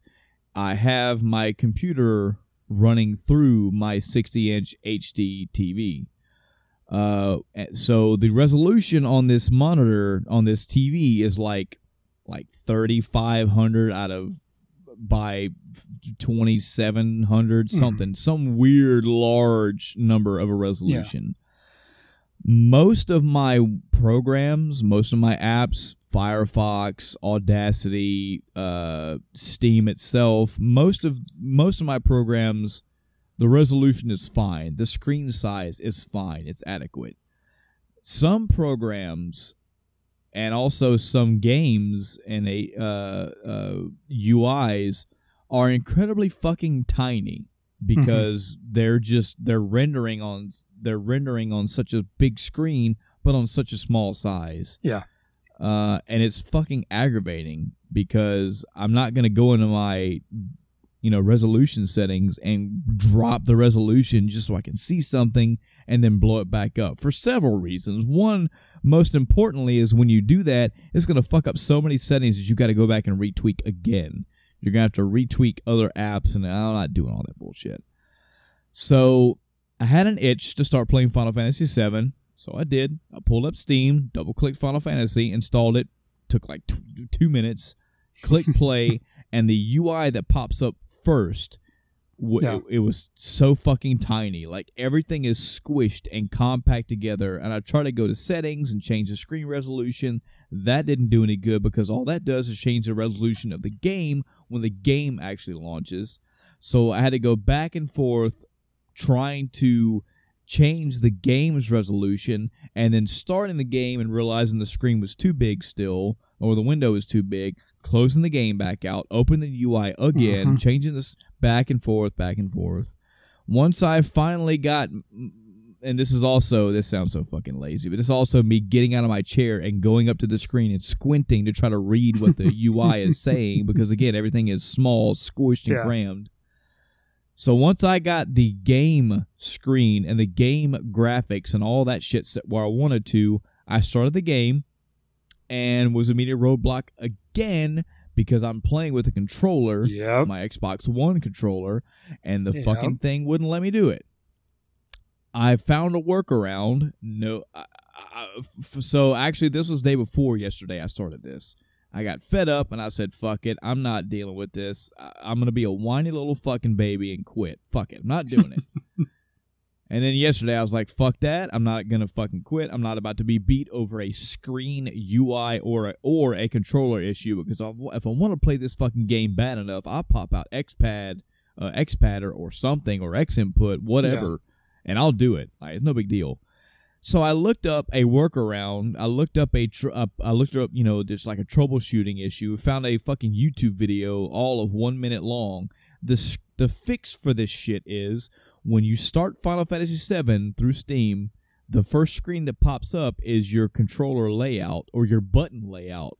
All you have to do is press the OK button on your keyboard, which for me was the X key. Once you press that, then the actual game starts, and you can control it with your controller like no big deal. I was like, "Are you fucking kidding me?" I had to press just one key on my actual keyboard to get the game going. Whatever, it works just fine. So I'm going through Final Fantasy VII now. I've not too far at all. I haven't put like 20 hours in this shit yet. I think I'm literally at Aerith's adopted mother's house. That's how early this is for me. I will be playing around with like maybe cheat engine and shit and fucking around with numbers and levels and whatnot, because God, I think I beat Final Fantasy VII like 15 times in my life. So. Yeah. I mean, the game itself, the launcher has options you can pick, if I'm not mistaken. Yeah, it does. And so I'll just be fucking around with that shit. I'm not trying to do anything. I'm not trying to break any records or, fucking beat this game at level 20. No stupid shit. I really just want to go through Final Fantasy again and relive some of those old school memories.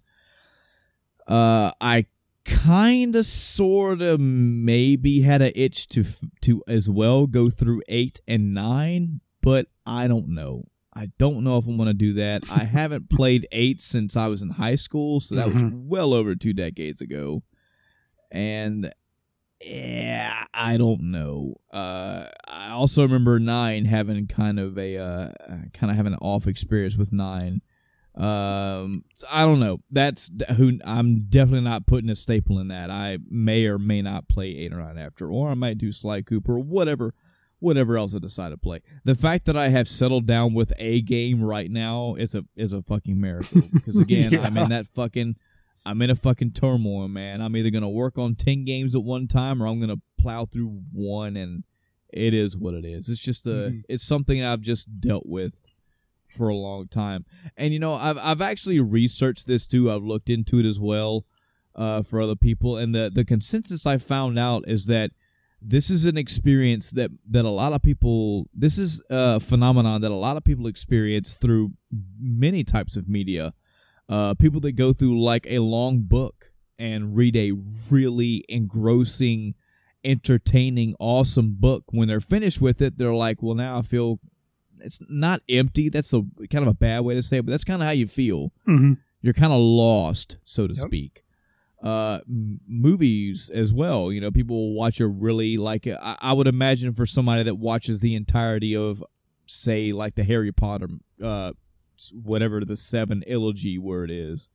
If you're the really, franchise, right? If you are really, really into Harry Potter and you didn't watch any of them, but then you watched them all in a row and got all that Harry Potter experience, when you're done, I could see how it's like, oh, well, fuck, what do I do now? You know, I've had 3 of these, though these are definitely not the only time this has happened, but for the audience that's been following along on my adventures, you have to think, man, I've played through Breath of the Wild, Persona 5, and now God of War. That is 3 titanic, awesome 5 out of 5 games back to back to back.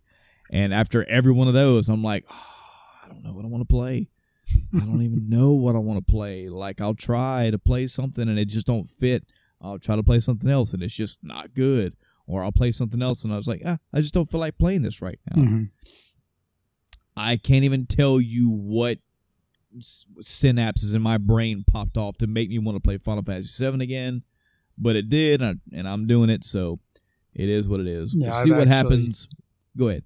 I've actually been debating on picking it up and actually getting back into the speedrunning side of it. Yeah. I mean, we talked about last episode about old Final Fantasies, and I had mentioned, if you remember, that I wanted to go back to Final Fantasy V again just because. Mm-hmm. Because I've only played that game once, and I don't remember a damn thing about it. You know, it'd be nice to go back through it at this age and be like, oh, yeah, this is what was off, or what I shouldn't remember, or, oh, I didn't even remember this really cool part. But yeah. Final Fantasy VII swept in first. Sorry.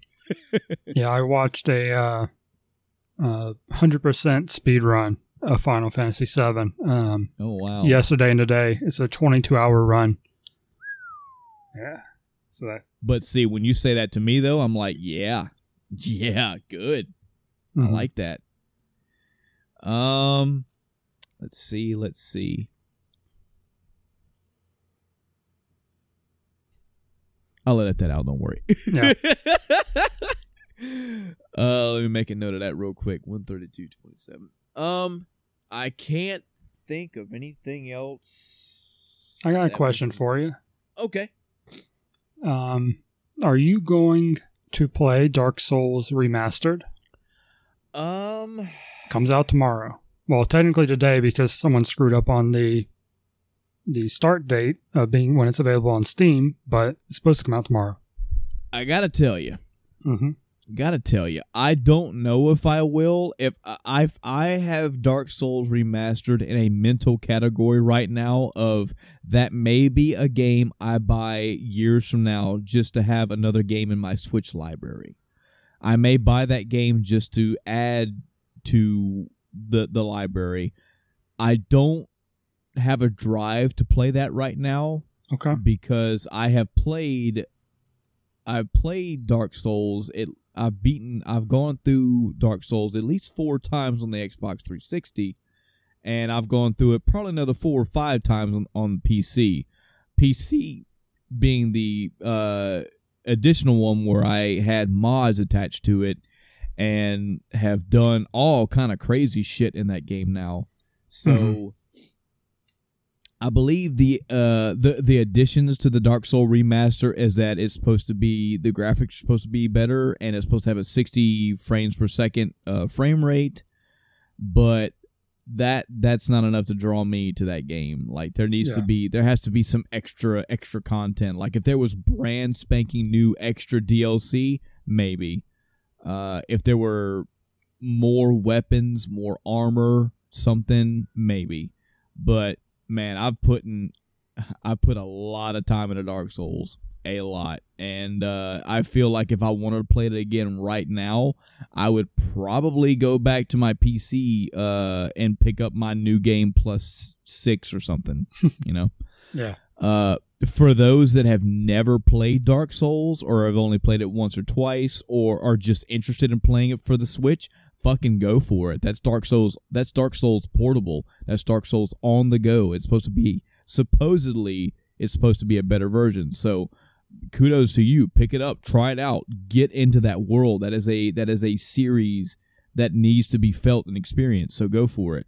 But for me, that's like, I've fucking done my time, lots of time, and have got my thoroughness out of that game.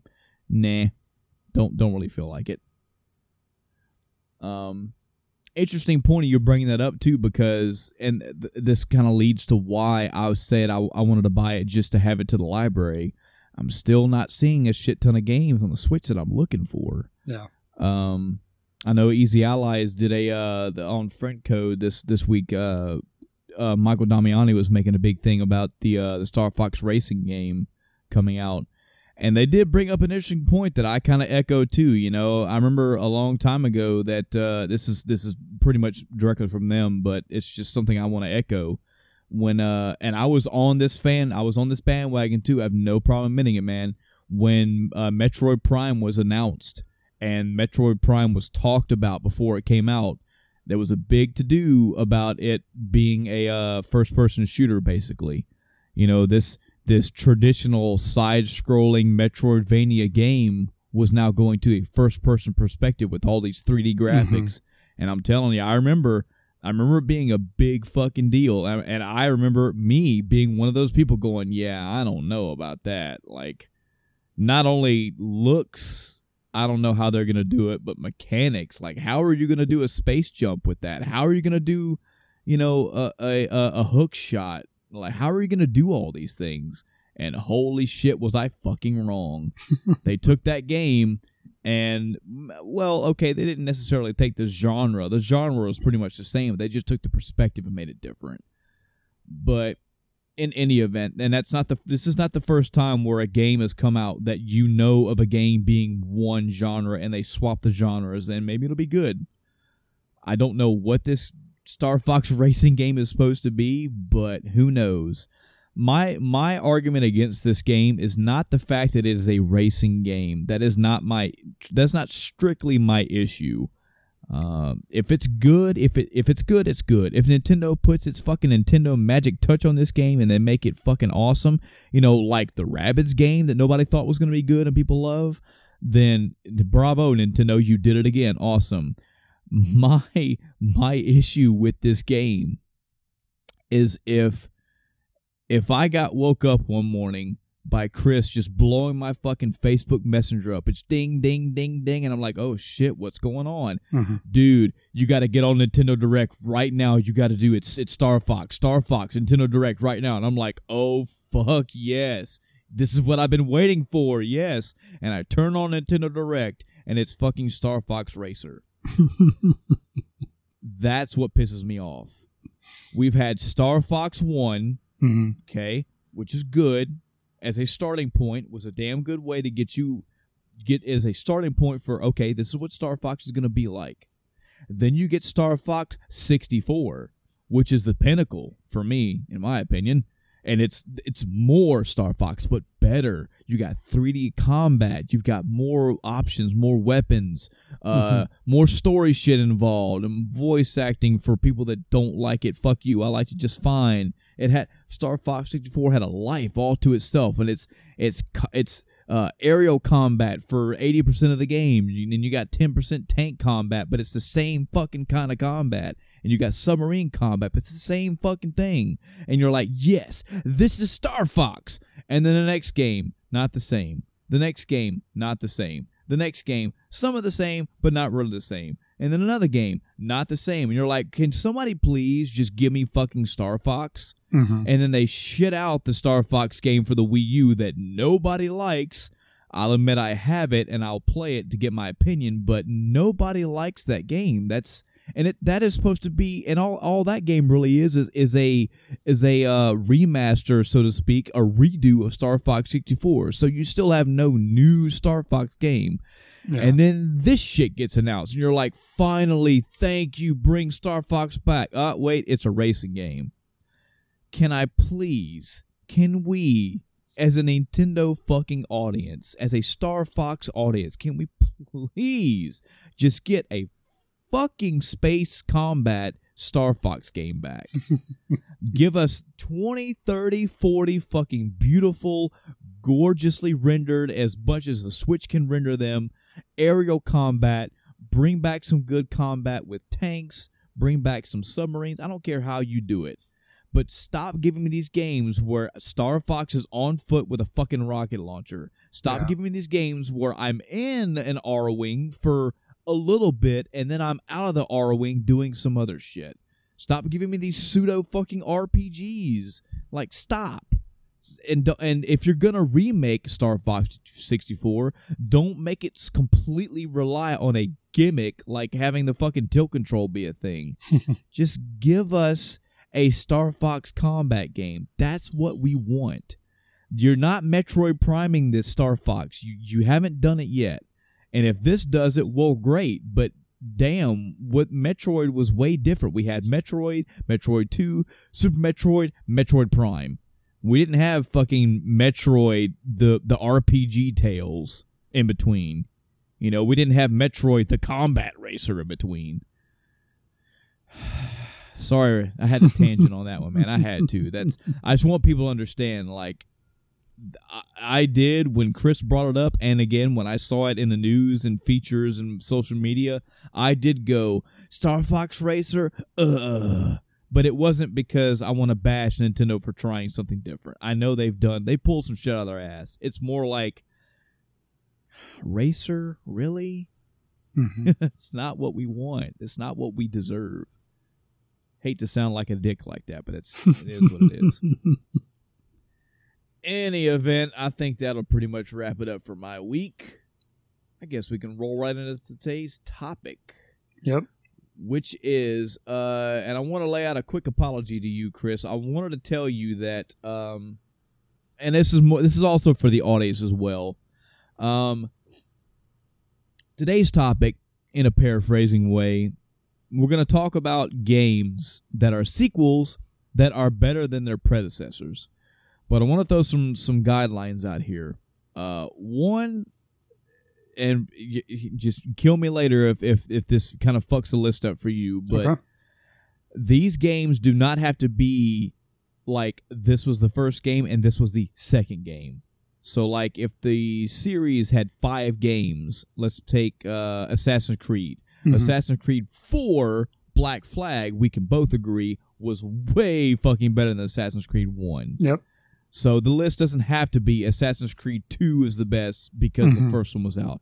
It can be any sequel in the franchise. Yeah, that's what I'm off of too. Okay, good. Also, this is a personal thing. Doesn't matter if you did it or not. It's totally okay. But I didn't pick games that are not technically direct sequels to the franchise. Yeah. Case in point, Final Fantasy. Mm-hmm. Final Fantasy VI, to me, pinnacle of the series. 10 out of 10, best, can't get any better.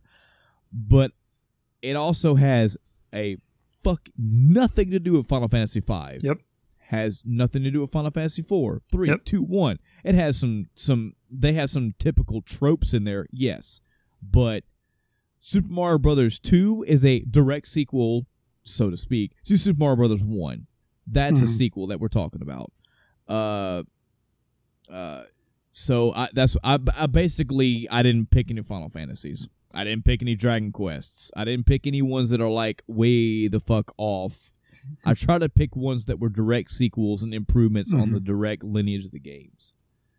Don't really know how we can do this. If you want a number, Chris, I have 1, 2, 3, 4, 5, 6, 7, 8, 9, 10. I've got close to 15-ish games here. Mm-hmm. So what we can do is we can just start rattling them off, and if we have the same game, we can both talk about them either way, we got plenty of time, plenty of games to talk about. I've got the first one for you.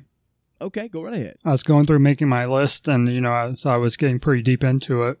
Mm-hmm. I came to one, and it's pretty much all of them, or most of them.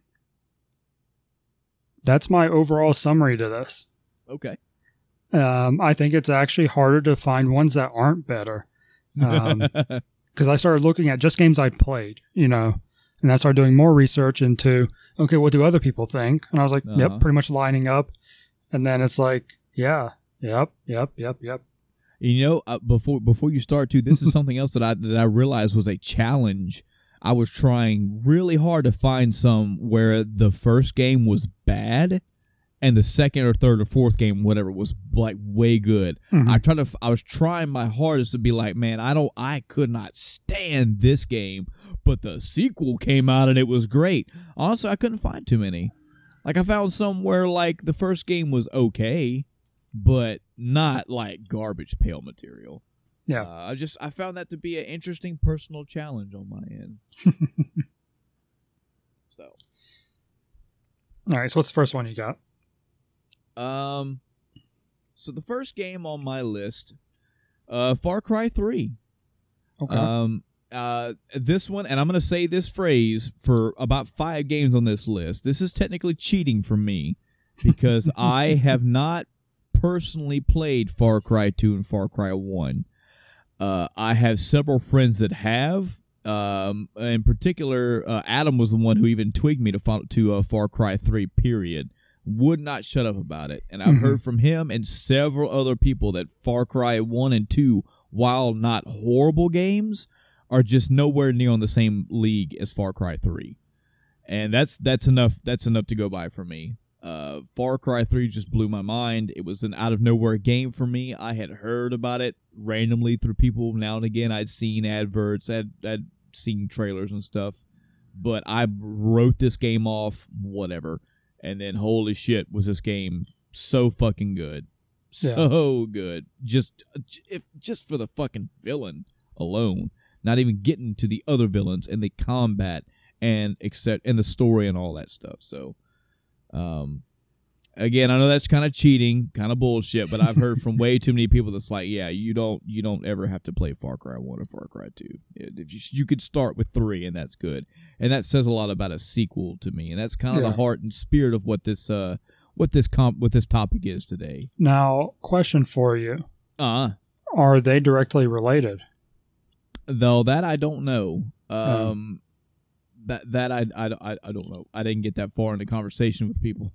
Okay. So that's okay. Let me go ahead and get all the bullshit was out of the way then. Good question. Let me get the bullshit cheating nonsense out of the way. No, that's fine. The second one on my list was Super Mario Brothers 3 / Super Mario World. These are not really interrelated because this kind of the same story for Super Mario Brother every fucking time. Yeah. And honestly, I stopped at Mario 3 and Mario World because I could go on. Because really, I mean, in certain ways, Sunshine is better than Mario World. I mean, you're on the GameCube now. Mario 64 is better than Mario World in some aspects.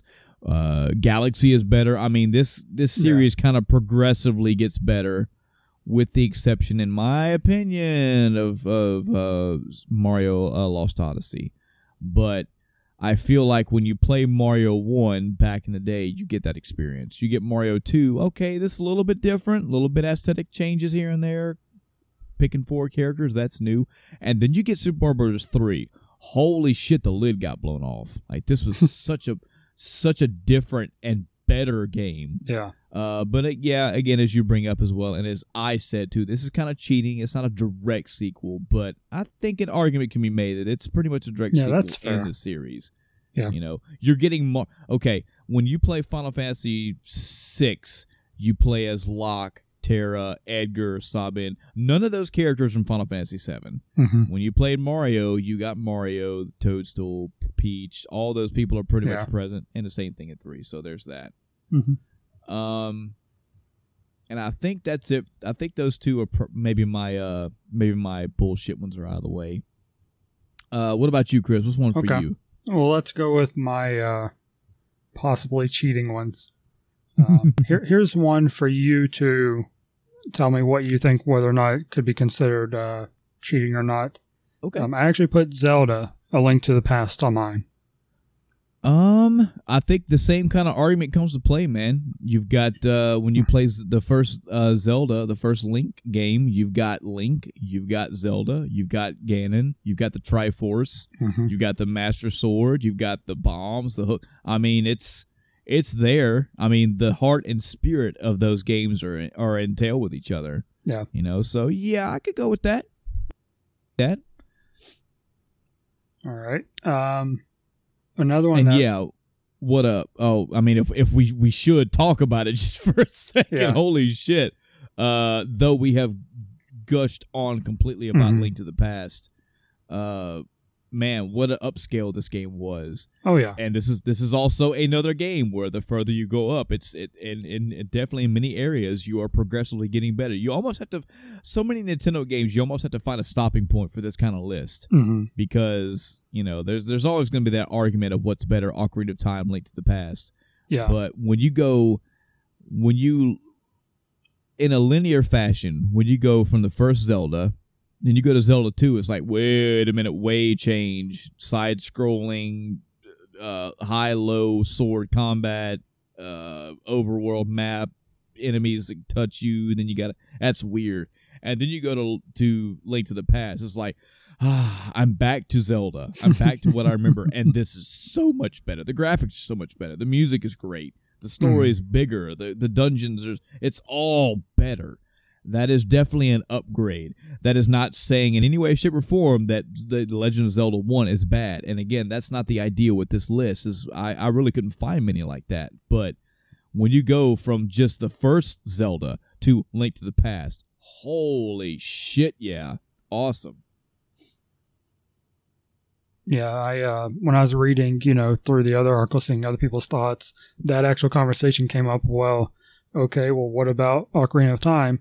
They're like, well, for this, we're basically cutting it off at 3D. Yeah. Yeah. So that's why they put, A Link to the Past on their list, because cutting off at 3D, so it's not even a battle. They don't have to go through that trouble. Yep. Can totally understand that. And obviously not, piss off some fans either. Uh-huh.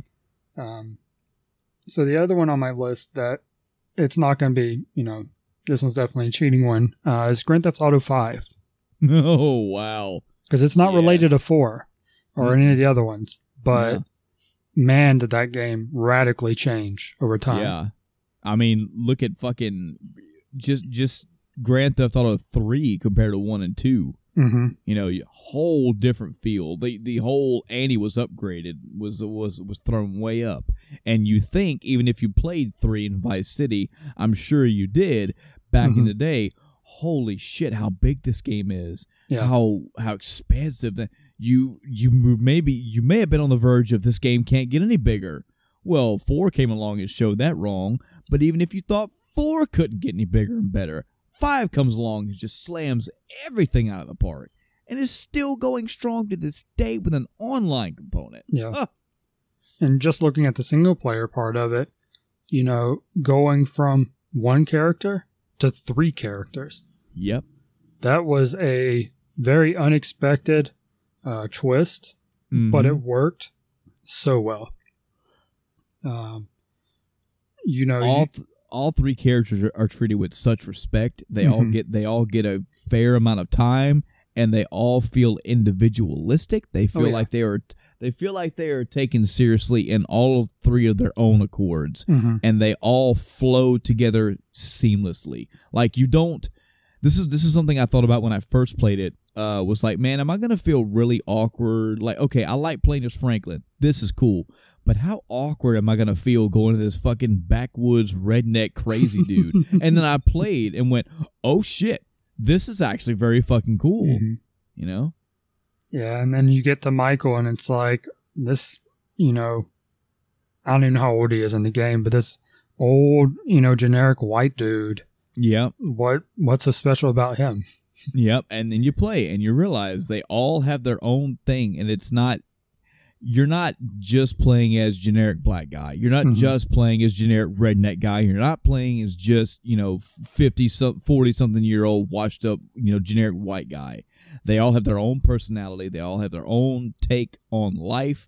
Yep. They all have their own place in the story, and they all feel unique. And then when they come together, they're not crammed together. They flow together. Like you feel like this is a movie script story almost that plays out naturally. Like, yeah, this shit could happen. Yeah. No. Another one on my list, Resident Evil 2. I remember playing Resident Evil 1 back in the day. I remember this was one of the first PlayStation games I ever played. It was this, Doom, Suikoden 1, and Resident Evil 1. Oh, and Twisted Metal 2. What a fucking weird amount of games to play for your first romp around. And this, of course, is excluding times I played with played the PlayStation that Andy had, because I think all I remember playing with him was I think Battle Arena Toshinden and maybe that Destruction Derby game. I think that may have been it. But anyway, this is one of my first ever PlayStation games playing, and enjoyed it for what it was. I mean, even back in the day, this is another one. I think we brought this up in the past, Chris, but this is something that I have burned into my life for whatever reason. The Green Day album, I think it was Dookie, was out around this time, and I would play that on my stereo while playing this game. So all the tracks on that album I hear in my head when I play through Resident Evil 1 now. I remember, I can tell you what song was playing almost when I would go into certain areas of the map. Like it's that ingrained into me. Anyway, that aside, this isn't about Resident Evil 1. Resident Evil 2 comes along. Same premise when the game starts out. Pick between one or two characters. More fleshed out story. More involvement between the two characters. New inventory management. Slightly updated graphics. Better, more involved story. This game was so much better for me than the first one. And again, it's not saying the first one was bad. It's just in comparison. This is, I'm trying to, you brought it up as it's kind of the best way to put it. Like, I kind of wanted to stop. I wanted to cut these games off at certain points. And it's important to do that with Resident Evil, because Resident Evil 1, good game for me. Resident Evil 2, awesome game. Resident Evil 3, kind of floundering, kind of samey. It's like, okay, the Nemesis was pretty cool, I guess, but you're only playing as one character, not two. It was okay for what it was. Resident Evil 4 comes along now and blows everything out of the water. Starts the really good, well, it doesn't start, but kind of the only really good 3D Resident Evil out there, aside from Resident Evil 7. But if I'm strictly talking about the PlayStation era Resident Evil, the Resident Evil 2 was definitely the way better for me than the predecessor. Yeah, I can agree with that. Yeah. Another one for me. This is another cheating one. I guess I'm a liar today. Just Cause 2. I can also attribute this to Adam, because Adam wouldn't shut up about this game for days and days on end. And I think back in the day, either I had, this was around the time when I was either playing 4 or 5 was already out. I can't recall.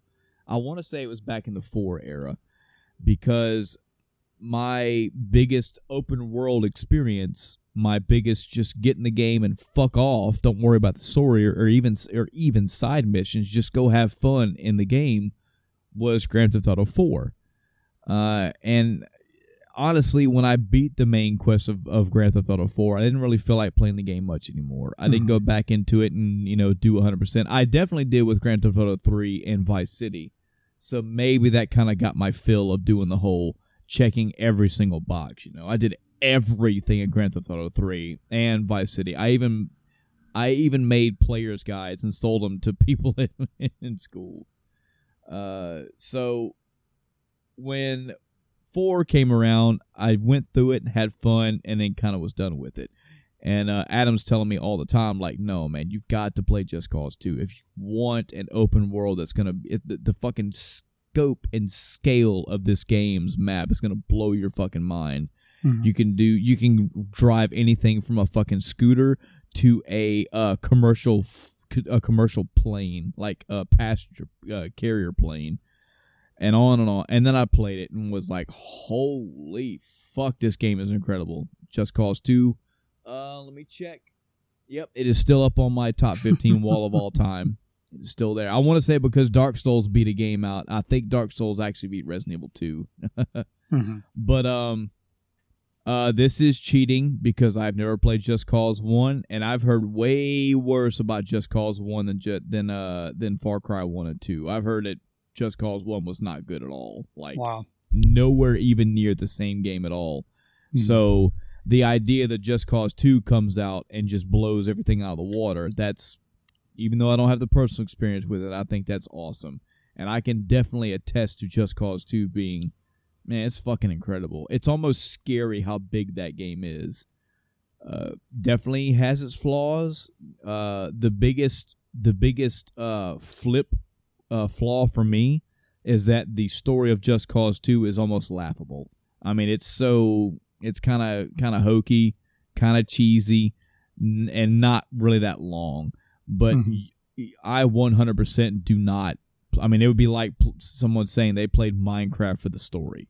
I mean, I played Just Cause 2 to get in that game for days and hours and weeks upon end, just fucking around, randomly going to blow shit up, randomly finding points on a map. This was my Breath of the Wild before Breath of the Wild. This was my see shit and go fuck off, and then get lost because I did 15 other things before I ever got to wherever I was looking at. So, yeah, definitely on my list. All right. I've got one more that is technically cheating. Mm-hmm. And it's kind of a put on the list because of what I played this week. Mm-hmm. But it's Tony Hawk's Underground. Okay, that's fine. So it was PlayStation 2, and it wasn't a huge, departure from the previous games.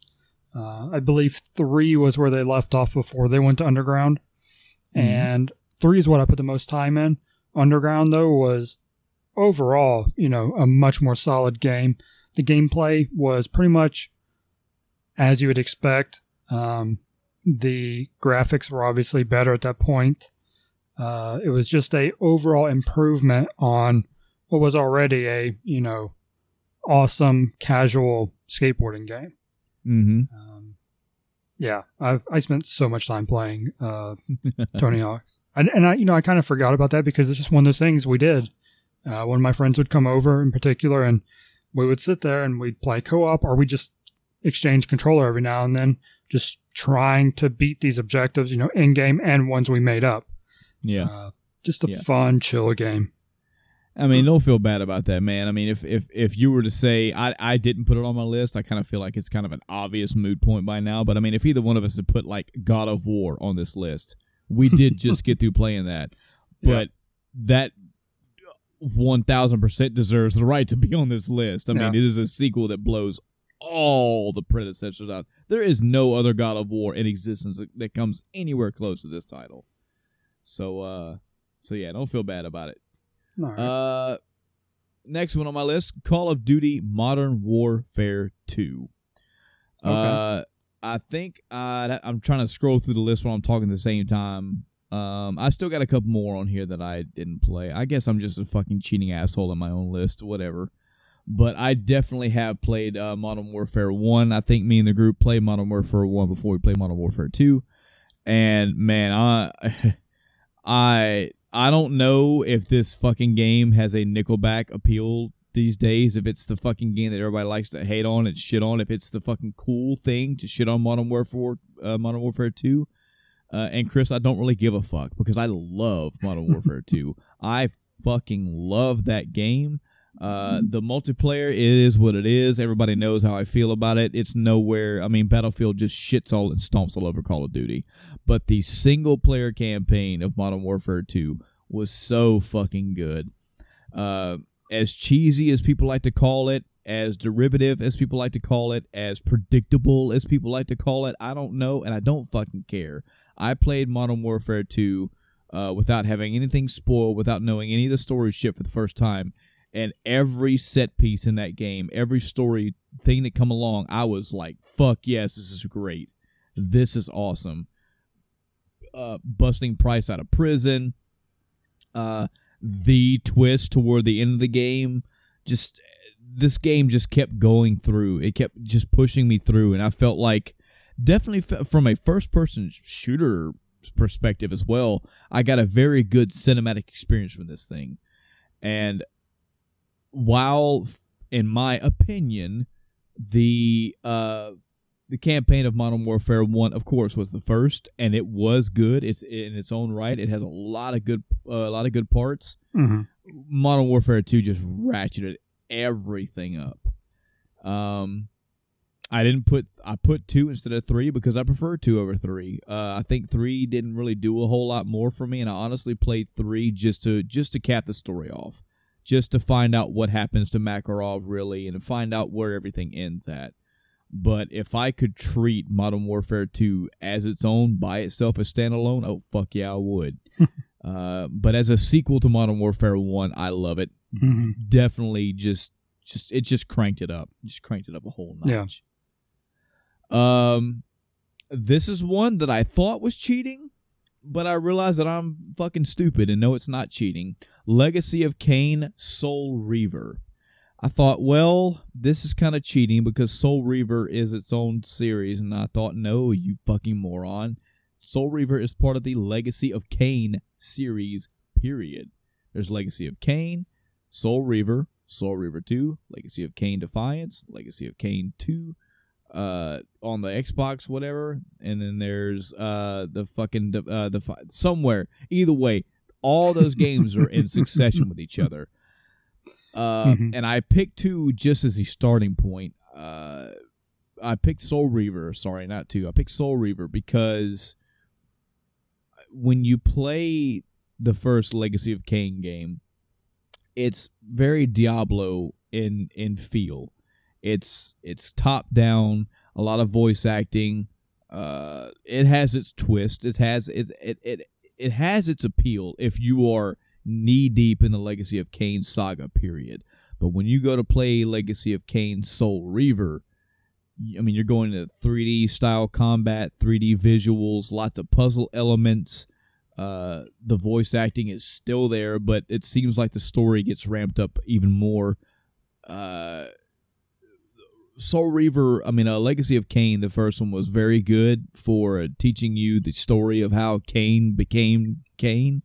But Soul Reaver starts this whole giant spider web of story arcs and interweaving these tales together to start this large fabric of story of Legacy of Kain. And I feel it is much better. I have nothing negative to say about the Legacy of Kain, but I do see that they are 2 different games. And when you go from one to the other, I feel like Legacy of Kain Soul Reaver is definitely better than Legacy of Kain. So, what about you, Chris? So I think this is my last one that is cheating in any way. But it's Super Metroid. Okay. And for this one's cheating for me because I won't say I've never played it, but I haven't played it much, not enough to really, I don't really say I've played it because of how little time I've put into it. Uh-huh. But just from watching it, what I know about it, it is a vastly superior game to Metroid and what was the second one? Was it just Metroid 2 Return of Samus. Yeah. That was on the Game Boy, so yeah, you're Yeah. Yeah, I agree, man. It's good. There's a sentiment that my mother said a long time ago. The second Batman movie came out, And I asked my mom as a kid, because, I don't know, I was a kid. I was like, Mom, which do you like better? Do you like the first Batman or this Batman? And she said, well, I mean, you wouldn't have the second without the first, so I like that one more. I've never taken that reign to heart. I don't feel that the first one's going to be better just because it's the first, but I do appreciate the first for being what it is. I appreciate the first Metroid for being the first Metroid, because this was the first series that I can think of where it's, oh man, this gameplay mechanic is now a thing. You know, explore a large area, have areas blocked off, and you got to figure out where the items or you have to find the access to get to the new areas. Yeah. That's a cool thing to have, and I respect the Metroid. I respect Metroid 1 for being what it was, for bringing that to the market. But when you go from that to Metroid, Super Metroid, holy shit! Graphic upgrade, music upgrade, maybe even map size upgrade. Silent but awesome story upgrade. Holy crap. So much better. It's definitely not taking a shit on Metroid 1. It's just saying that this game was better. I hope we don't have to keep saying that through this entire list, because I feel like people may get that confused, and it's not what we're trying to get at. Again, like I said earlier, I found it a challenge to find games where I'm like, okay, this game right here, this game was shit, but the sequel came out and it was awesome. I really couldn't find anything like that. Mm-hmm. And that goes for all these games. Any of these games that I picked the sequel to, or Chris picked the sequel to, it's not shitting on the first one or whatever came before it. It's just this came out and went, wow, so much better. Mm-hmm. I also think a spirit of this list is that typically when movie sequels come out, I say typically, they usually suck. Yeah. You know, you'll get a movie and you're like, that movie was great. Oh, the sequel got announced. I can't wait. I bet it's going to be more and bigger and better. And you watch and you're like, oh, yeah, that sucked. So video games don't really have that stigma. They've been very fortunate to have a lot of sequels come out where they go, okay, they liked this. Let's give them more of this and better things around this. So, yep. Just to clear some air with all that shit. Donkey Kong Country 2, Diddy's Kong Quest. Man, I love Donkey Kong Country. I love the first one. Played it. I 102% of that game twice over and have played it. I even play that game to this day. But I love the second Donkey Kong Country. I liked the simplest thing, like having Sneakers, the spider that you can ride, and him being able to shoot webs. Mm-hmm. That, and having Dixie Kong, where she can use her hair to grapple onto things, and it's more platform maneuverability. The bosses seem to be a little bit more involved in this one as opposed to the first one. The graphics are pretty much the same. I mean, they still have almost that same aesthetic appeal, but a little bit better, just a smidge bit better. You can see that a little bit more money and time and love got put into this one. I definitely picked the second one over the third one, because the third one I'm so on the fence about. Again, for the littlest things, I cannot stand the Kremlin designs in Donkey Kong Country 3. I think they look ugly. I don't know why they went to the way that they are, but I didn't like them. Really, everything else about DKC 3 I enjoyed. The fact that Diddy and Donkey are out of the picture, and now it's just Dixie and Baby Kong, no big deal. They both controlled okay. They were both fine. But the second one just always has this place in my heart. And on that note, if you own a Wii or a Wii U or a Switch, and you have, or even a 3DS apparently, and you have not played any of the Donkey Kong Country Returns, I strongly recommend you do, because they are damn near the pinnacle of platforming games. So just throwing that little selling point out there.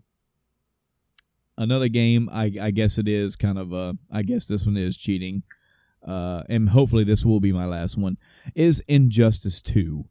I have not played Injustice 1, but I have watched the movie for it. I watched the story stuff for it, and I just get this feeling like everything got ratcheted up with Injustice 2. Mm-hmm. The combat system seems to be upgraded.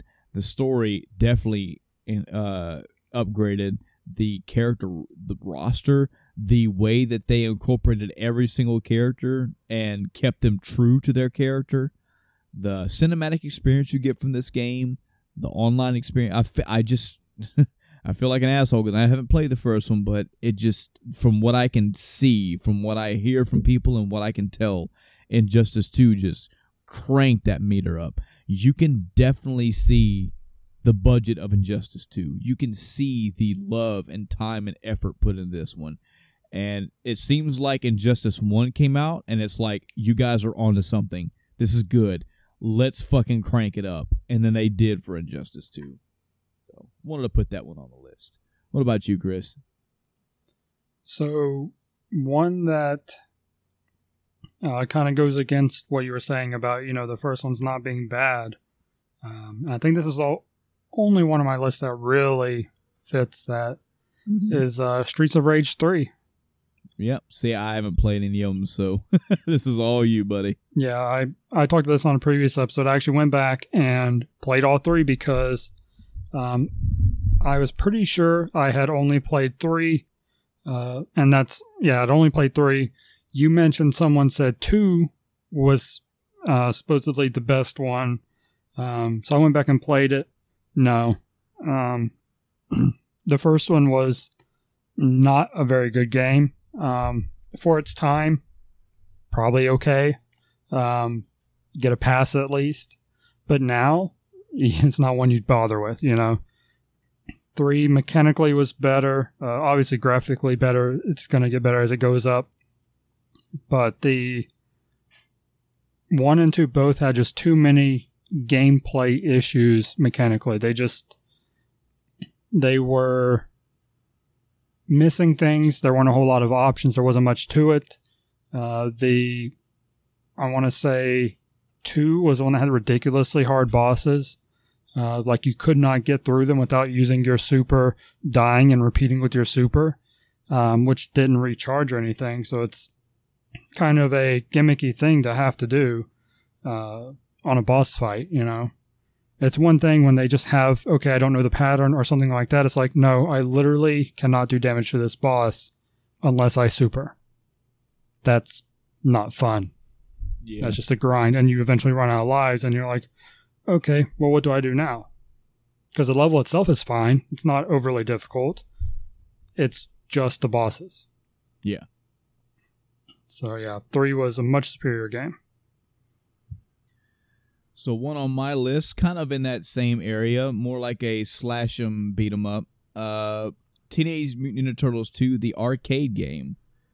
I've definitely went on record in expressing my frustration and yet still love for the first Teenage Mutant Ninja Turtles game for the Nintendo. And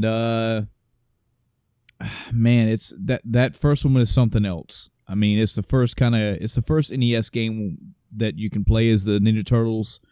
And if you're a Ninja Turtle fan, you're gonna want to play it, especially if you were a kid. If you were a kid back then and you liked the Turtles, you got this game, you're like, oh fuck yeah, and then you got your ass kicked for, I don't know, all the time. If you were lucky enough to make it past the seaweed dam disarming the bomb level, then, which everybody hates, and that's usually the blockade for people. You still have more shit to go through. I mean, the game is not easy by any stretch of the imagination. The further you go, the harder that game gets, until it's literally pattern memorization, and then for me, that's just not fun. Turtles 2 comes along, and you can kind of take your pick on this, folks, whether I'm talking about the arcade game or the NES game, because they basically mirror each other. You have side-scrolling, more... You have more of a 3D side view, sort of, so to speak, of the Turtles. More upbeat. Music's more upbeat. The action seems more upbeat. Definitely follows a beat 'em up slash 'em up appeal, as opposed to the first Turtles game, which feels, it's slasher-y, but it's more side-scrolly, overworld map, I don't know. They just don't feel the same. Mhm. And the second one is just to me. It's just so much better. It is definitely an arcadey, actiony, beat 'em up, co-op-y, fun, appealing game compared to the first one. I feel like the second one, and I think the third one was kind of the same too. I just feel like they had a better. The second and third game had a better appeal to the total audience. It had a better appeal to the total and gameplay audience as well, as opposed to the first. Mhm. I just felt like it was just so much better. So many avenues. Also, this is one I know Chris can definitely chime in on. Okay. Halo 2. For whatever reason, to this day, I've still picked Halo 3 over Halo 2.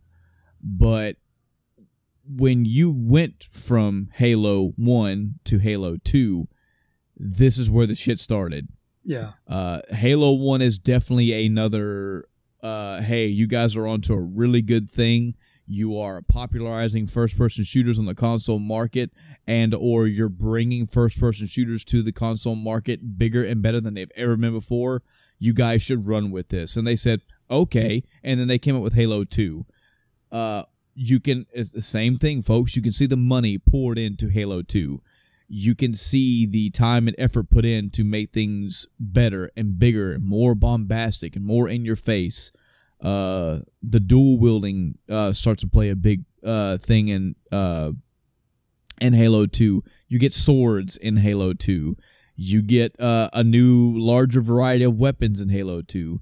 You get to have more of a fleshed out story with the Covenant in Halo 2. The multiplayer speaks for itself. It's also upgraded in Halo 2. Halo 2 is just, it's another good case in the video game corner of the world where the first game came out, it captured people's attention, it got people's eyes involved, and then the sequel came out and they were like, yes, this is better. Thank you for making it more and more and more. Now, where the series has gone since then is up to everybody's opinion. Mhm. I mean, 3 did the same thing. 3 had more additions. They were, the further this series went up the franchise, the more stuff became involved. But I put Halo 2 on the list because just it started that. Halo 2 was like it felt like an experiment almost. We're like, here you go. What do you guys think of this? And they said, we want more. We demand more. And they said, okay, here's more. And we said, thank you. Yeah. And I think that's fair. 1 wasn't bad by any means. It was a phenomenal game, phenomenal success. But 2 did improve on it in pretty much every way. There's not anything I think I go back and go, man, Halo 1 was much better, than Halo 2. Yeah. When it comes to that. And yeah, between 2 and 3, that's a bit of a toss-up. After that, then it starts, going downhill. But yeah. Yeah. I know that whenever Halo 2 came out, when I first put my hands on Halo 2 and got to play it, I was like, oh, wow, you guys brought way more to the table. I mean, and then that compared to Halo 3, it's like, okay, you guys know what you're doing now. You know what I mean? Like, you guys are on the path now. You know how to make this train bigger. So, either way, just figured it deserved to be on a better than sequels list. Another one, fun one here. Beautiful Katamari. Now, this is another controversial one for me because We Love Katamari is on my top 15 wall. That was the one that I picked. It's the one that I picked to this day. And I'm going to have to rebalance that list eventually because Beautiful Katamari is so much bigger.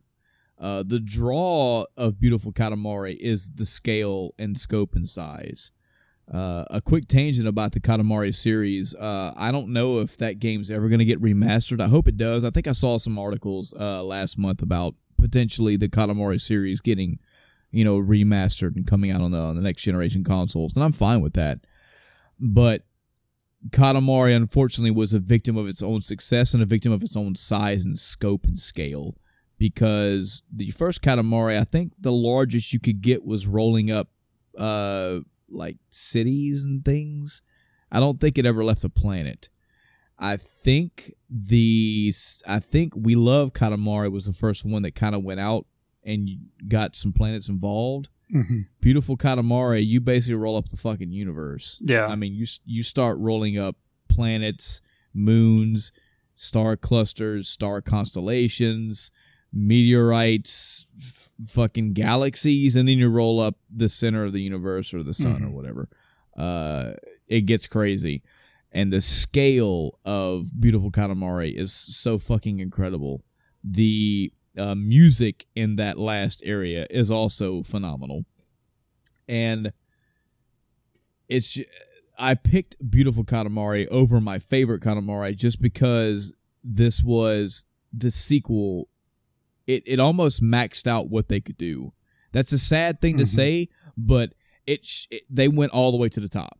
Yeah. Like if Katamari Damacy was the start of like, okay, let's try this weird idea where you're basically a guy that pushes a ball around that rolls up things. Okay, they liked it. Let's roll up bigger and bigger things. Okay, they liked that one. Let's roll up fucking everything.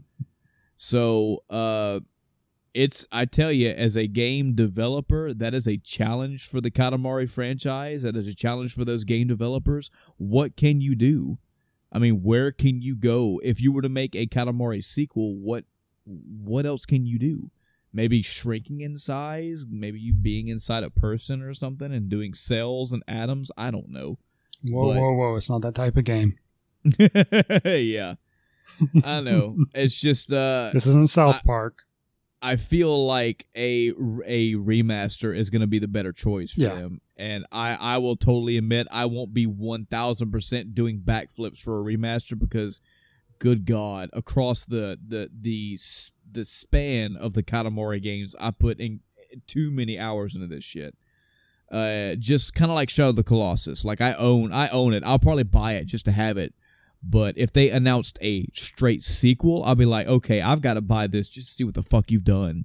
Yeah. I want to know how you've made a sequel when the last thing that I did was roll up the fucking universe. But yeah, the Katamari series is so fucking good. And again, I just put Beautiful on here just because that's the top. They went as far as they could go. They put everything they could into this, and deserves to be mentioned. Yeah. How about you? So, let's see. Another old school game. Street Fighter 2. Oh, yeah. Yeah. In comparison to Street Fighter 1, which really a lot of people didn't even fucking know about. That's a genuine thing, man. You'd be surprised how many people think that Street Fighter 2 was the first. Even though it has 2 in the name. There's a Street Fighter. So, yeah. I mean, such a markup difference. And I was really tempted to put Street Fighter EX plus Alpha on here instead of Street Fighter 2, but I figured I'd keep it simple, and not have people going, huh? What? Yeah, because that was a fun game on PlayStation. Uh-huh. But yeah, Street Fighter 2, all around better than the first, more characters. This may be a cheating one. I don't know if I ever played the first one. I don't know. I've seen Let's Plays and long plays of it, but I've never played it personally. And I mean, you can look at it. You could look at screenshots of the first Street Fighter and go, it's come a long way. Yeah. Because I think if I remember reading the lore of Street Fighter 1, that was basically Ryu's story on how he got like the fireball and the uppercut and all that shit. So, yeah. You have characters in Street Fighter 2 that have all their power moves and, and still continue their own storylines. So, definitely a markup from the original. Let's see. I think that's it for me on old school games. Well, I've got one as an old school game, most all definitely. Right. Super Mario Land 2, 6 golden coins. I feel like this one is definitely a genuine no bullshit entry on this list because Super Mario Land for the Game Boy was one of the first one of the first Game Boy games I ever owned and played. And for what it's worth, for what it is, it's a decent Mario game. I'll give you that.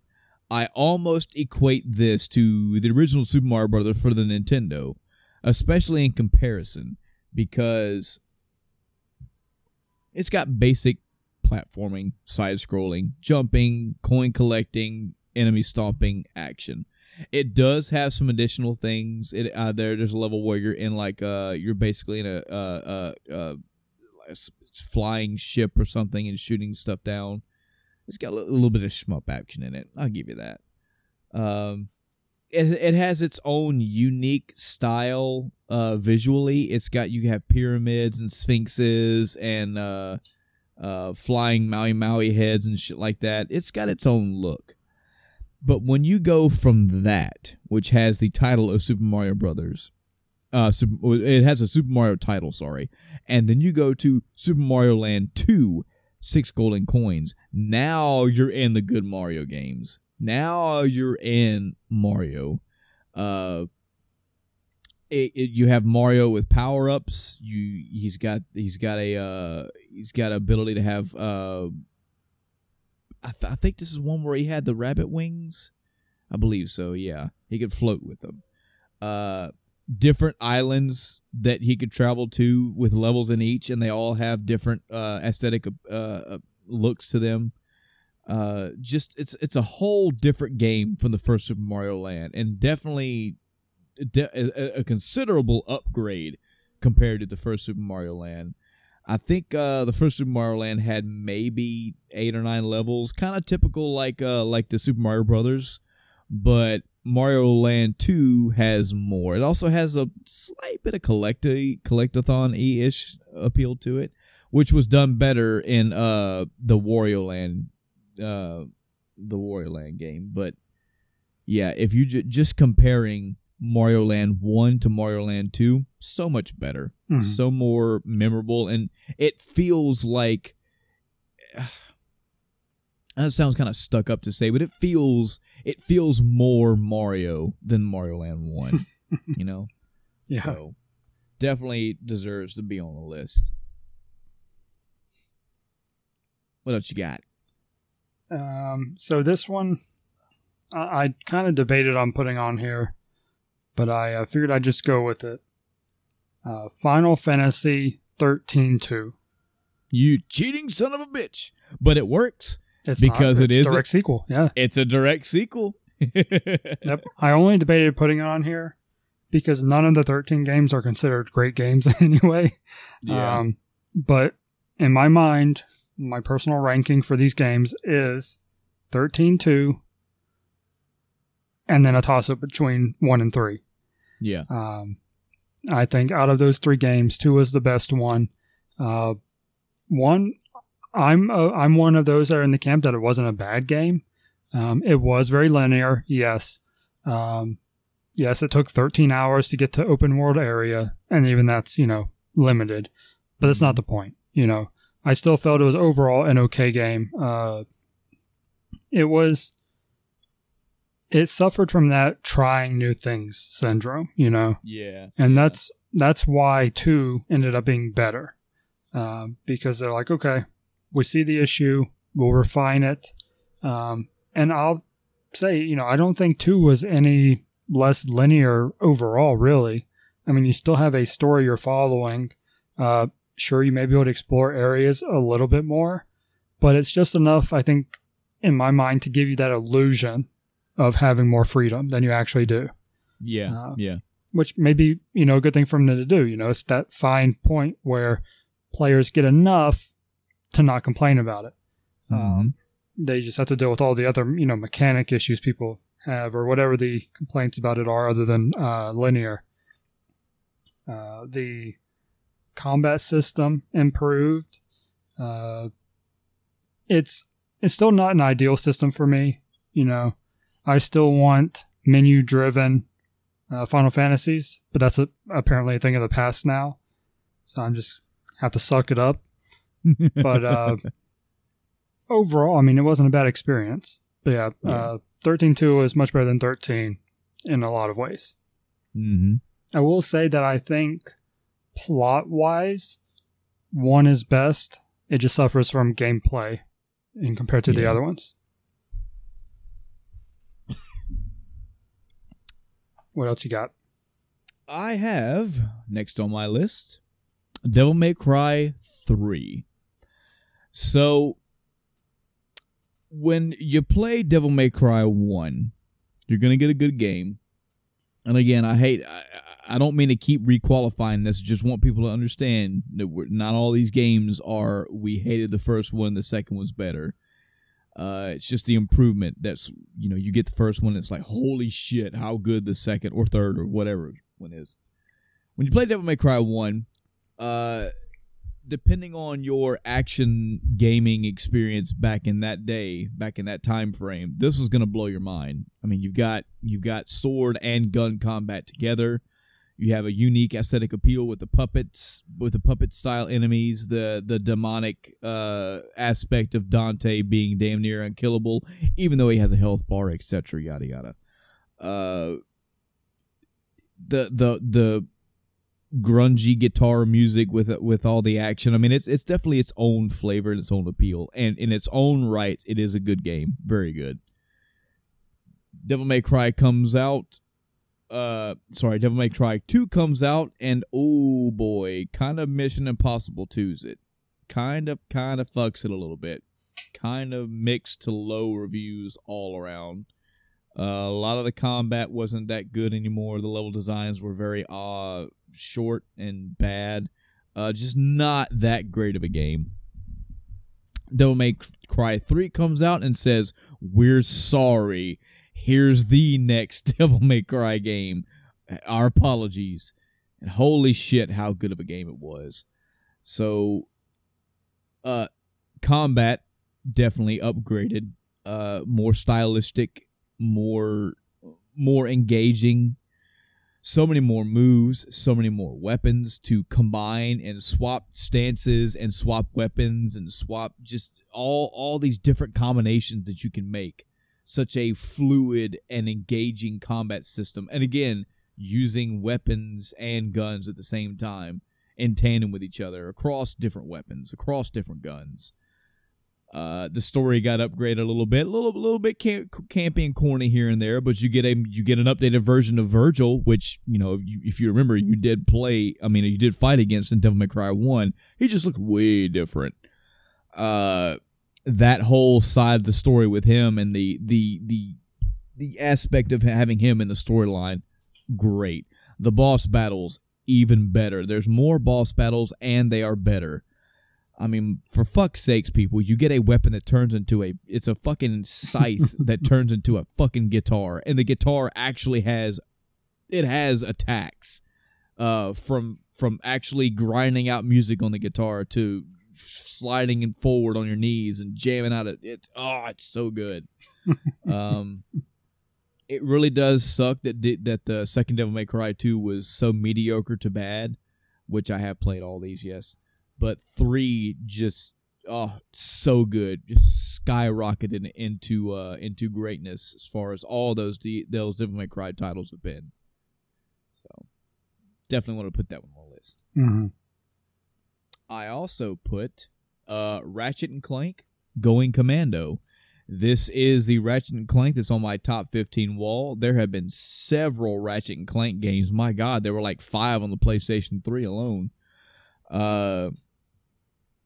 This is another tale of Ratchet and Clank comes out. It's kind of a new thing. It's got its own appeal. It's slightly easy. Yeah, I'll give you that. It's a pretty quick blow through.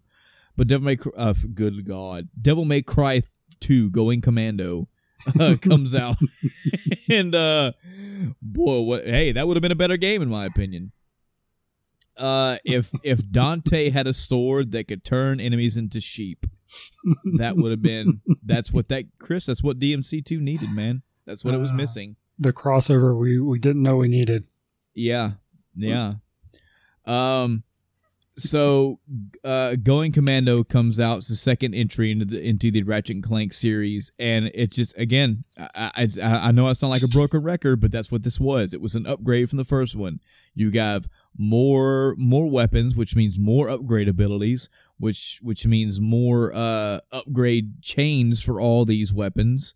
Which I believe I think this may have been a staple in the one that just got added to every new weapon in the second one, was that when you start with a base weapon, you can upgrade it and it does more damage, or its ability gets increases, or range of its ability gets increases, whatever.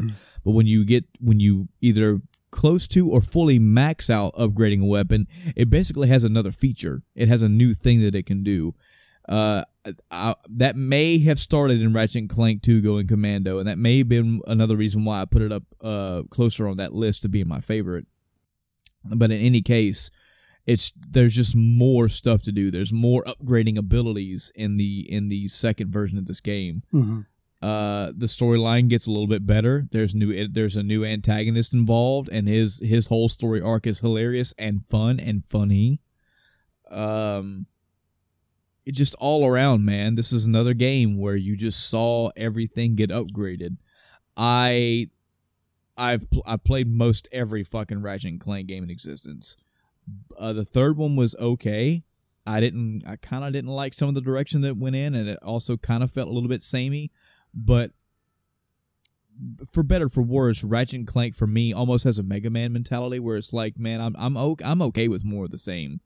Case in point, the Ratchet and Clank PS4 remake that came out was basically more of the same. It was a retelling of the first game, and also a pseudo work-in of past story tie-ins and the movie itself tie-ins. But it's still the same shit. I mean, you're killing enemies, they're dropping bolts, you collect the bolts, you upgrade your weapons, bada bing, bada boom. But I like that.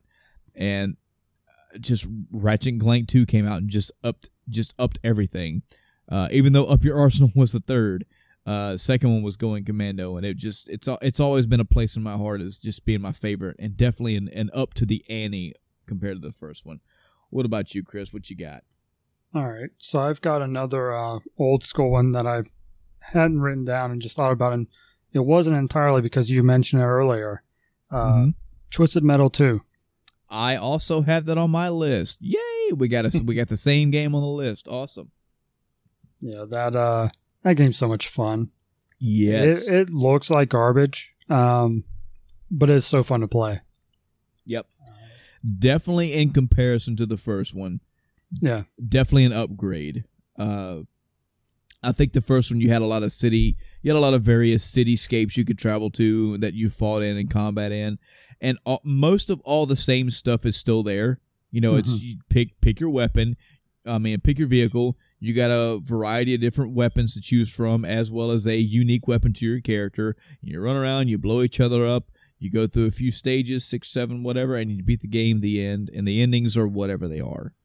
Twisted Metal 2 comes along, gives you more characters, gives you more world. I think Twisted Metal 2 wasn't World Tour the subtitle for it? Yeah. Yeah. So they basically an alternate name, not really a subtitle. Yeah. That's what it was known as in Europe. Okay. But the idea is you get to travel to different world aspects or different world locations, like Paris or Antarctica or like an Aztec area. Destructible environments, very cool. Little secrets you can find where you can just blow up and you can destroy shit. The different characters, the way that they were designed. I mean, Axel fucking driving around between two wheels. That's fucking awesome. And one of the biggest draws for me, as small as it is, because once you've seen them all, you're done, the Calypso being the antagonist, the way that Calypso was done in Twisted Metal 2. Yeah. I fucking love that so much. That is something that they try to do in a few other games, and it just has not been the same.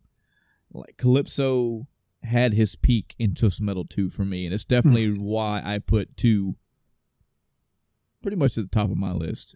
Yeah. And on this list. And you said it best, Chris. this one is so much fun. All the Twisted Metals are fun in their own right. Don't misunderstand. This one this is like the most fun I've ever had in any Twisted Metal game ever. As many as they put out. The exception being the Twisted Metal, reboot, remake, whatever you want to call it. Mm-hmm. That was released for PS4. It's total garbage, trash. Oh, wow. Really? Yeah. I actually had Twisted Metal Black back in the day. And I will admit, I played through pretty much all of that. I did everything. And yet, that one does not hold memories in my heart like Twisted Metal 2 does. Yeah. Twisted Metal Black tried to go to a more darker, more serious tone, and they hit a lot of really good bumps. They did some things really good, but there's just something just not the same. Twisted Metal 2 had fucking Calypso, and it had Calypso done that way with some of the endings were pretty fucking serious. Mm-hmm. Some of the endings are really fucking hilarious. Mm-hmm. And his wild, aloof attitude to holding a tournament where you're in a car shooting missiles at people, that game just did that so right. Yeah. So right. And it was the second one in the series. Yeah, I totally agree, man. Totally, it deserves to be on this list. Another game that I have, Battlefield Bad Company 2. Played both of these in succession. Battlefield 3 is not a sequel to Bad Company 2. This is just a Bad Company list. Bad Company 1. I mean, for one, putting Bad Company 1 and Bad Company 2's story side by side, kind of unfair. Bad Company is not really known for their storyline. I don't think any Battlefield in their right mind is or should be. Maybe Battlefield 1, maybe. But I don't know. I haven't played that game. But the draw and appeal for the Battlefield games, period, has always been the multiplayer. And going from Bad Company 1 to Bad Company 2 with more upgrades, more weapons, more multiplayer arenas. Just, again, another game where they pumped more money and gave you more options, more features, and more of what you like from Bad Company 1. Bad Company 1 was good. It's the first one that started that shit for me. But 2 came along and it just, I can't remember if aerial combat was a thing in Bad Company 1. That might have been one of the telltale switches for me. But man, just choppering people from one place to another in Bad Company 1, so awesome. So yeah, definitely a sequel that outdid its predecessor. An old school one for me, Chris, Double Dragon 2, The Revenge. This one's a little off for me because I've played all 3 of the original Double Dragons, but my order of playing them is off. I played Double Dragon 2, and then 3, and then years later finally got around to playing 1. So this could be a little bit that I'm biased because I played 2 so much and fell in love with 2, but it's not a hatred to Double Dragon 1. Mm-hmm. I just feel that with the story involved in Double Dragon 2, with the different locales you can go to being so vastly different, the graphics being just a little bit different, a little bit better, but again, it's on Nintendo, so they're only going to do so much. I just feel like Double Dragon 2 is a better entry compared to Double Dragon 1. Just something that came along where you got even more of the good stuff from Double Dragon 1. What about you? So my last one I actually have written down is Assassin's Creed Black Flag. Oh, this was not planned, folks, I promise. Yeah. The one you used an example earlier, such a good example of, how not just, the second game in the series, but for most series, as you get further along, they get better and better. And even though there are 2 or 3 games after Black Flag, it's still the pinnacle of the series. Yep. And it's so much better than the predecessors. And don't get me wrong, they got better with each iteration. A lot of people say 2 was the best one. I don't know if that includes up to Black Flag or not, or if that was, before Black Flag was a thing. Or maybe Black Flag wasn't their cup of tea. Who knows? Yeah. I don't even want to know what their mind's thinking at that point. But the first few games in the series were a lot of the same. And this is kind of where you tapered off on your play as well. Yeah. 2 was essentially more of 1. Yes, slight mechanic changes are done a little bit better, but it's been a slow evolution for Assassin's Creed. Where they did fine in mechanics, they screwed up in story. Mm-hmm. I can't think of which one in particular it is by name, but one of the games you play, you beat it, and at the end you're like, really? Yeah. An otherwise solid Assassin's Creed game it just, goes down the crapper because of the ending, or where they were going with the story. And it's kind of funny how even though all the games, are in order, aside from this latest one that's a prequel, they don't really go into detail related to that ending. It's still canon. It still happened.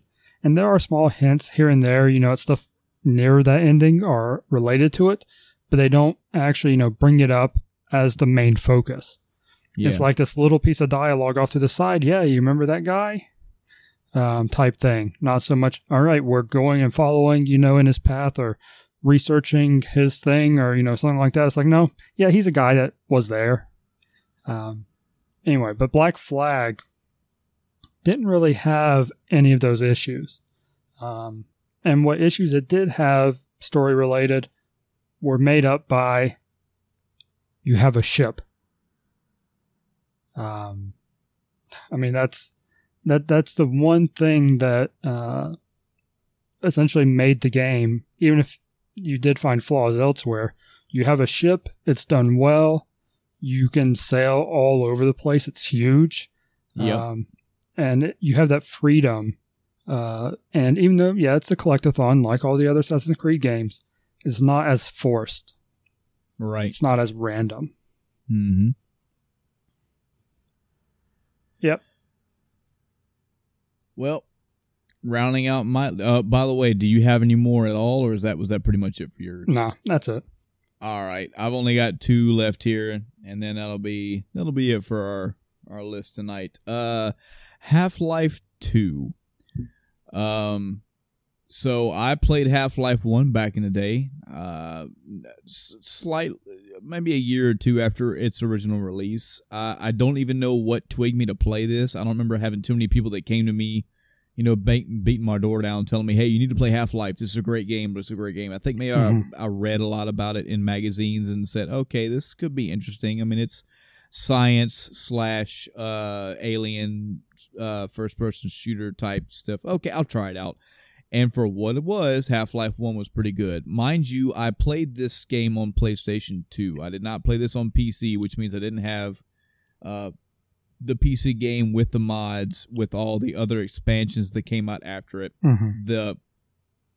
The big surrounding... all the big items surrounding Half-Life, I was not involved in. I had the PS2 version. I played the PS2 version, started it, played it, beat it, the end. Half-Life 2 comes along and holy fuck. Graphical upgrade, of course, because it's on another generation of consoles. Story has more intrigue, sure. The aliens playing a bigger role, Striders coming into play, having a rocket launcher that has the mechanic of the rocket goes wherever the laser breaks, driving around the countryside in basically a fucking go-kart, a dune buggy, awesome. This game, I remember this game specifically.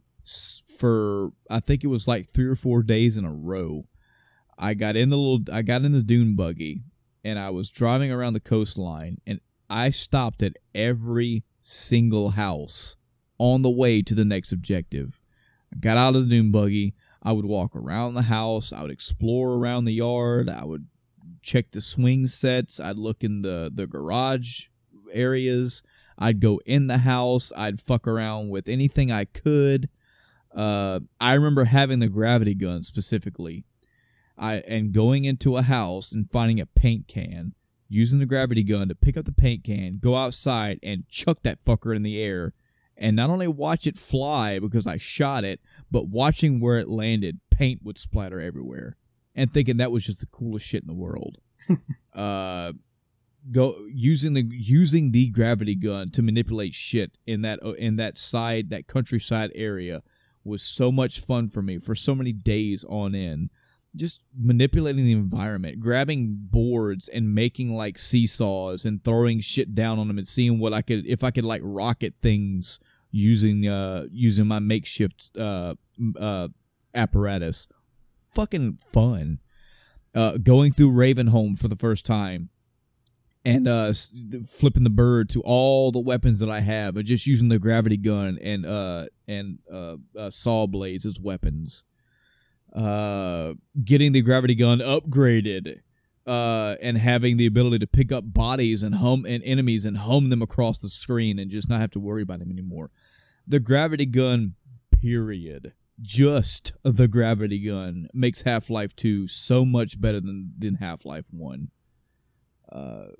Such an upgrade, such a generation and game leap from 1 to 2. Most deserving to be on a list like this. Last for me is Sonic Adventure 2.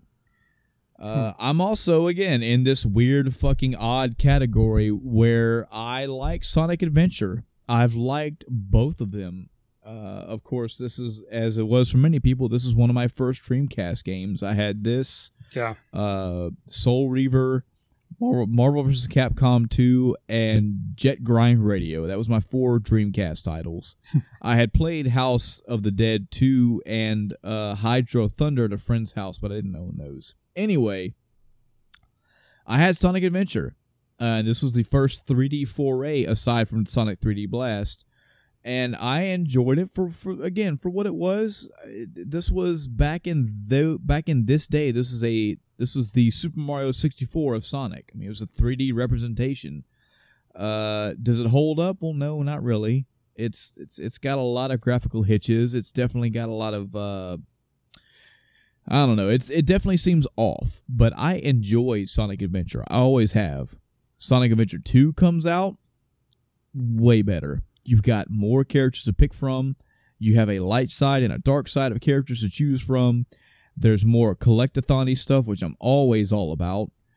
Has a different story. I enjoy Sonic Adventure 2 so much compared to Sonic Adventure 1, but I still love them both.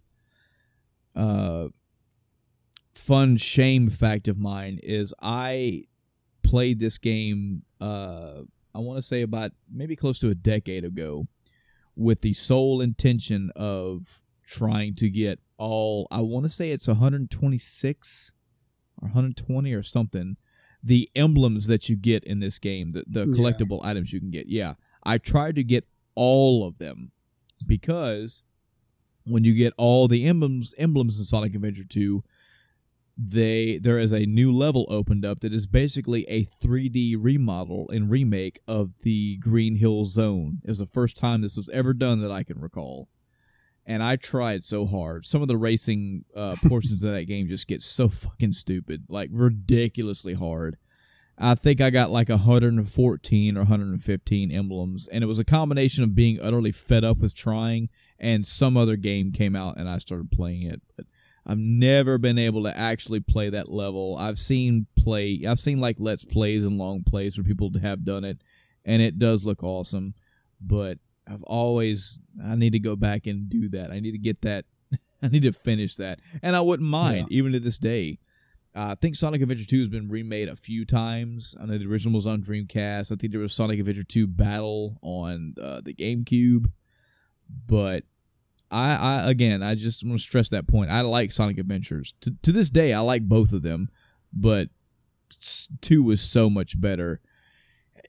Even even with Big the Cat being what he is. I mean, I even though basically Tails and Robotnik's levels are pretty much equal. I mean, Yeah.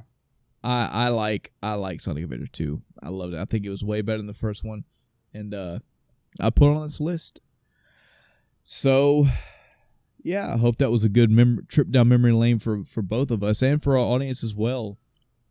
Again, the spirit of this was just kind of a like, man, it sucks to be movies, because movies historically has a different take. You know, usually sequels, when you see sequels for a movie, it's like, oh no, it's not that good.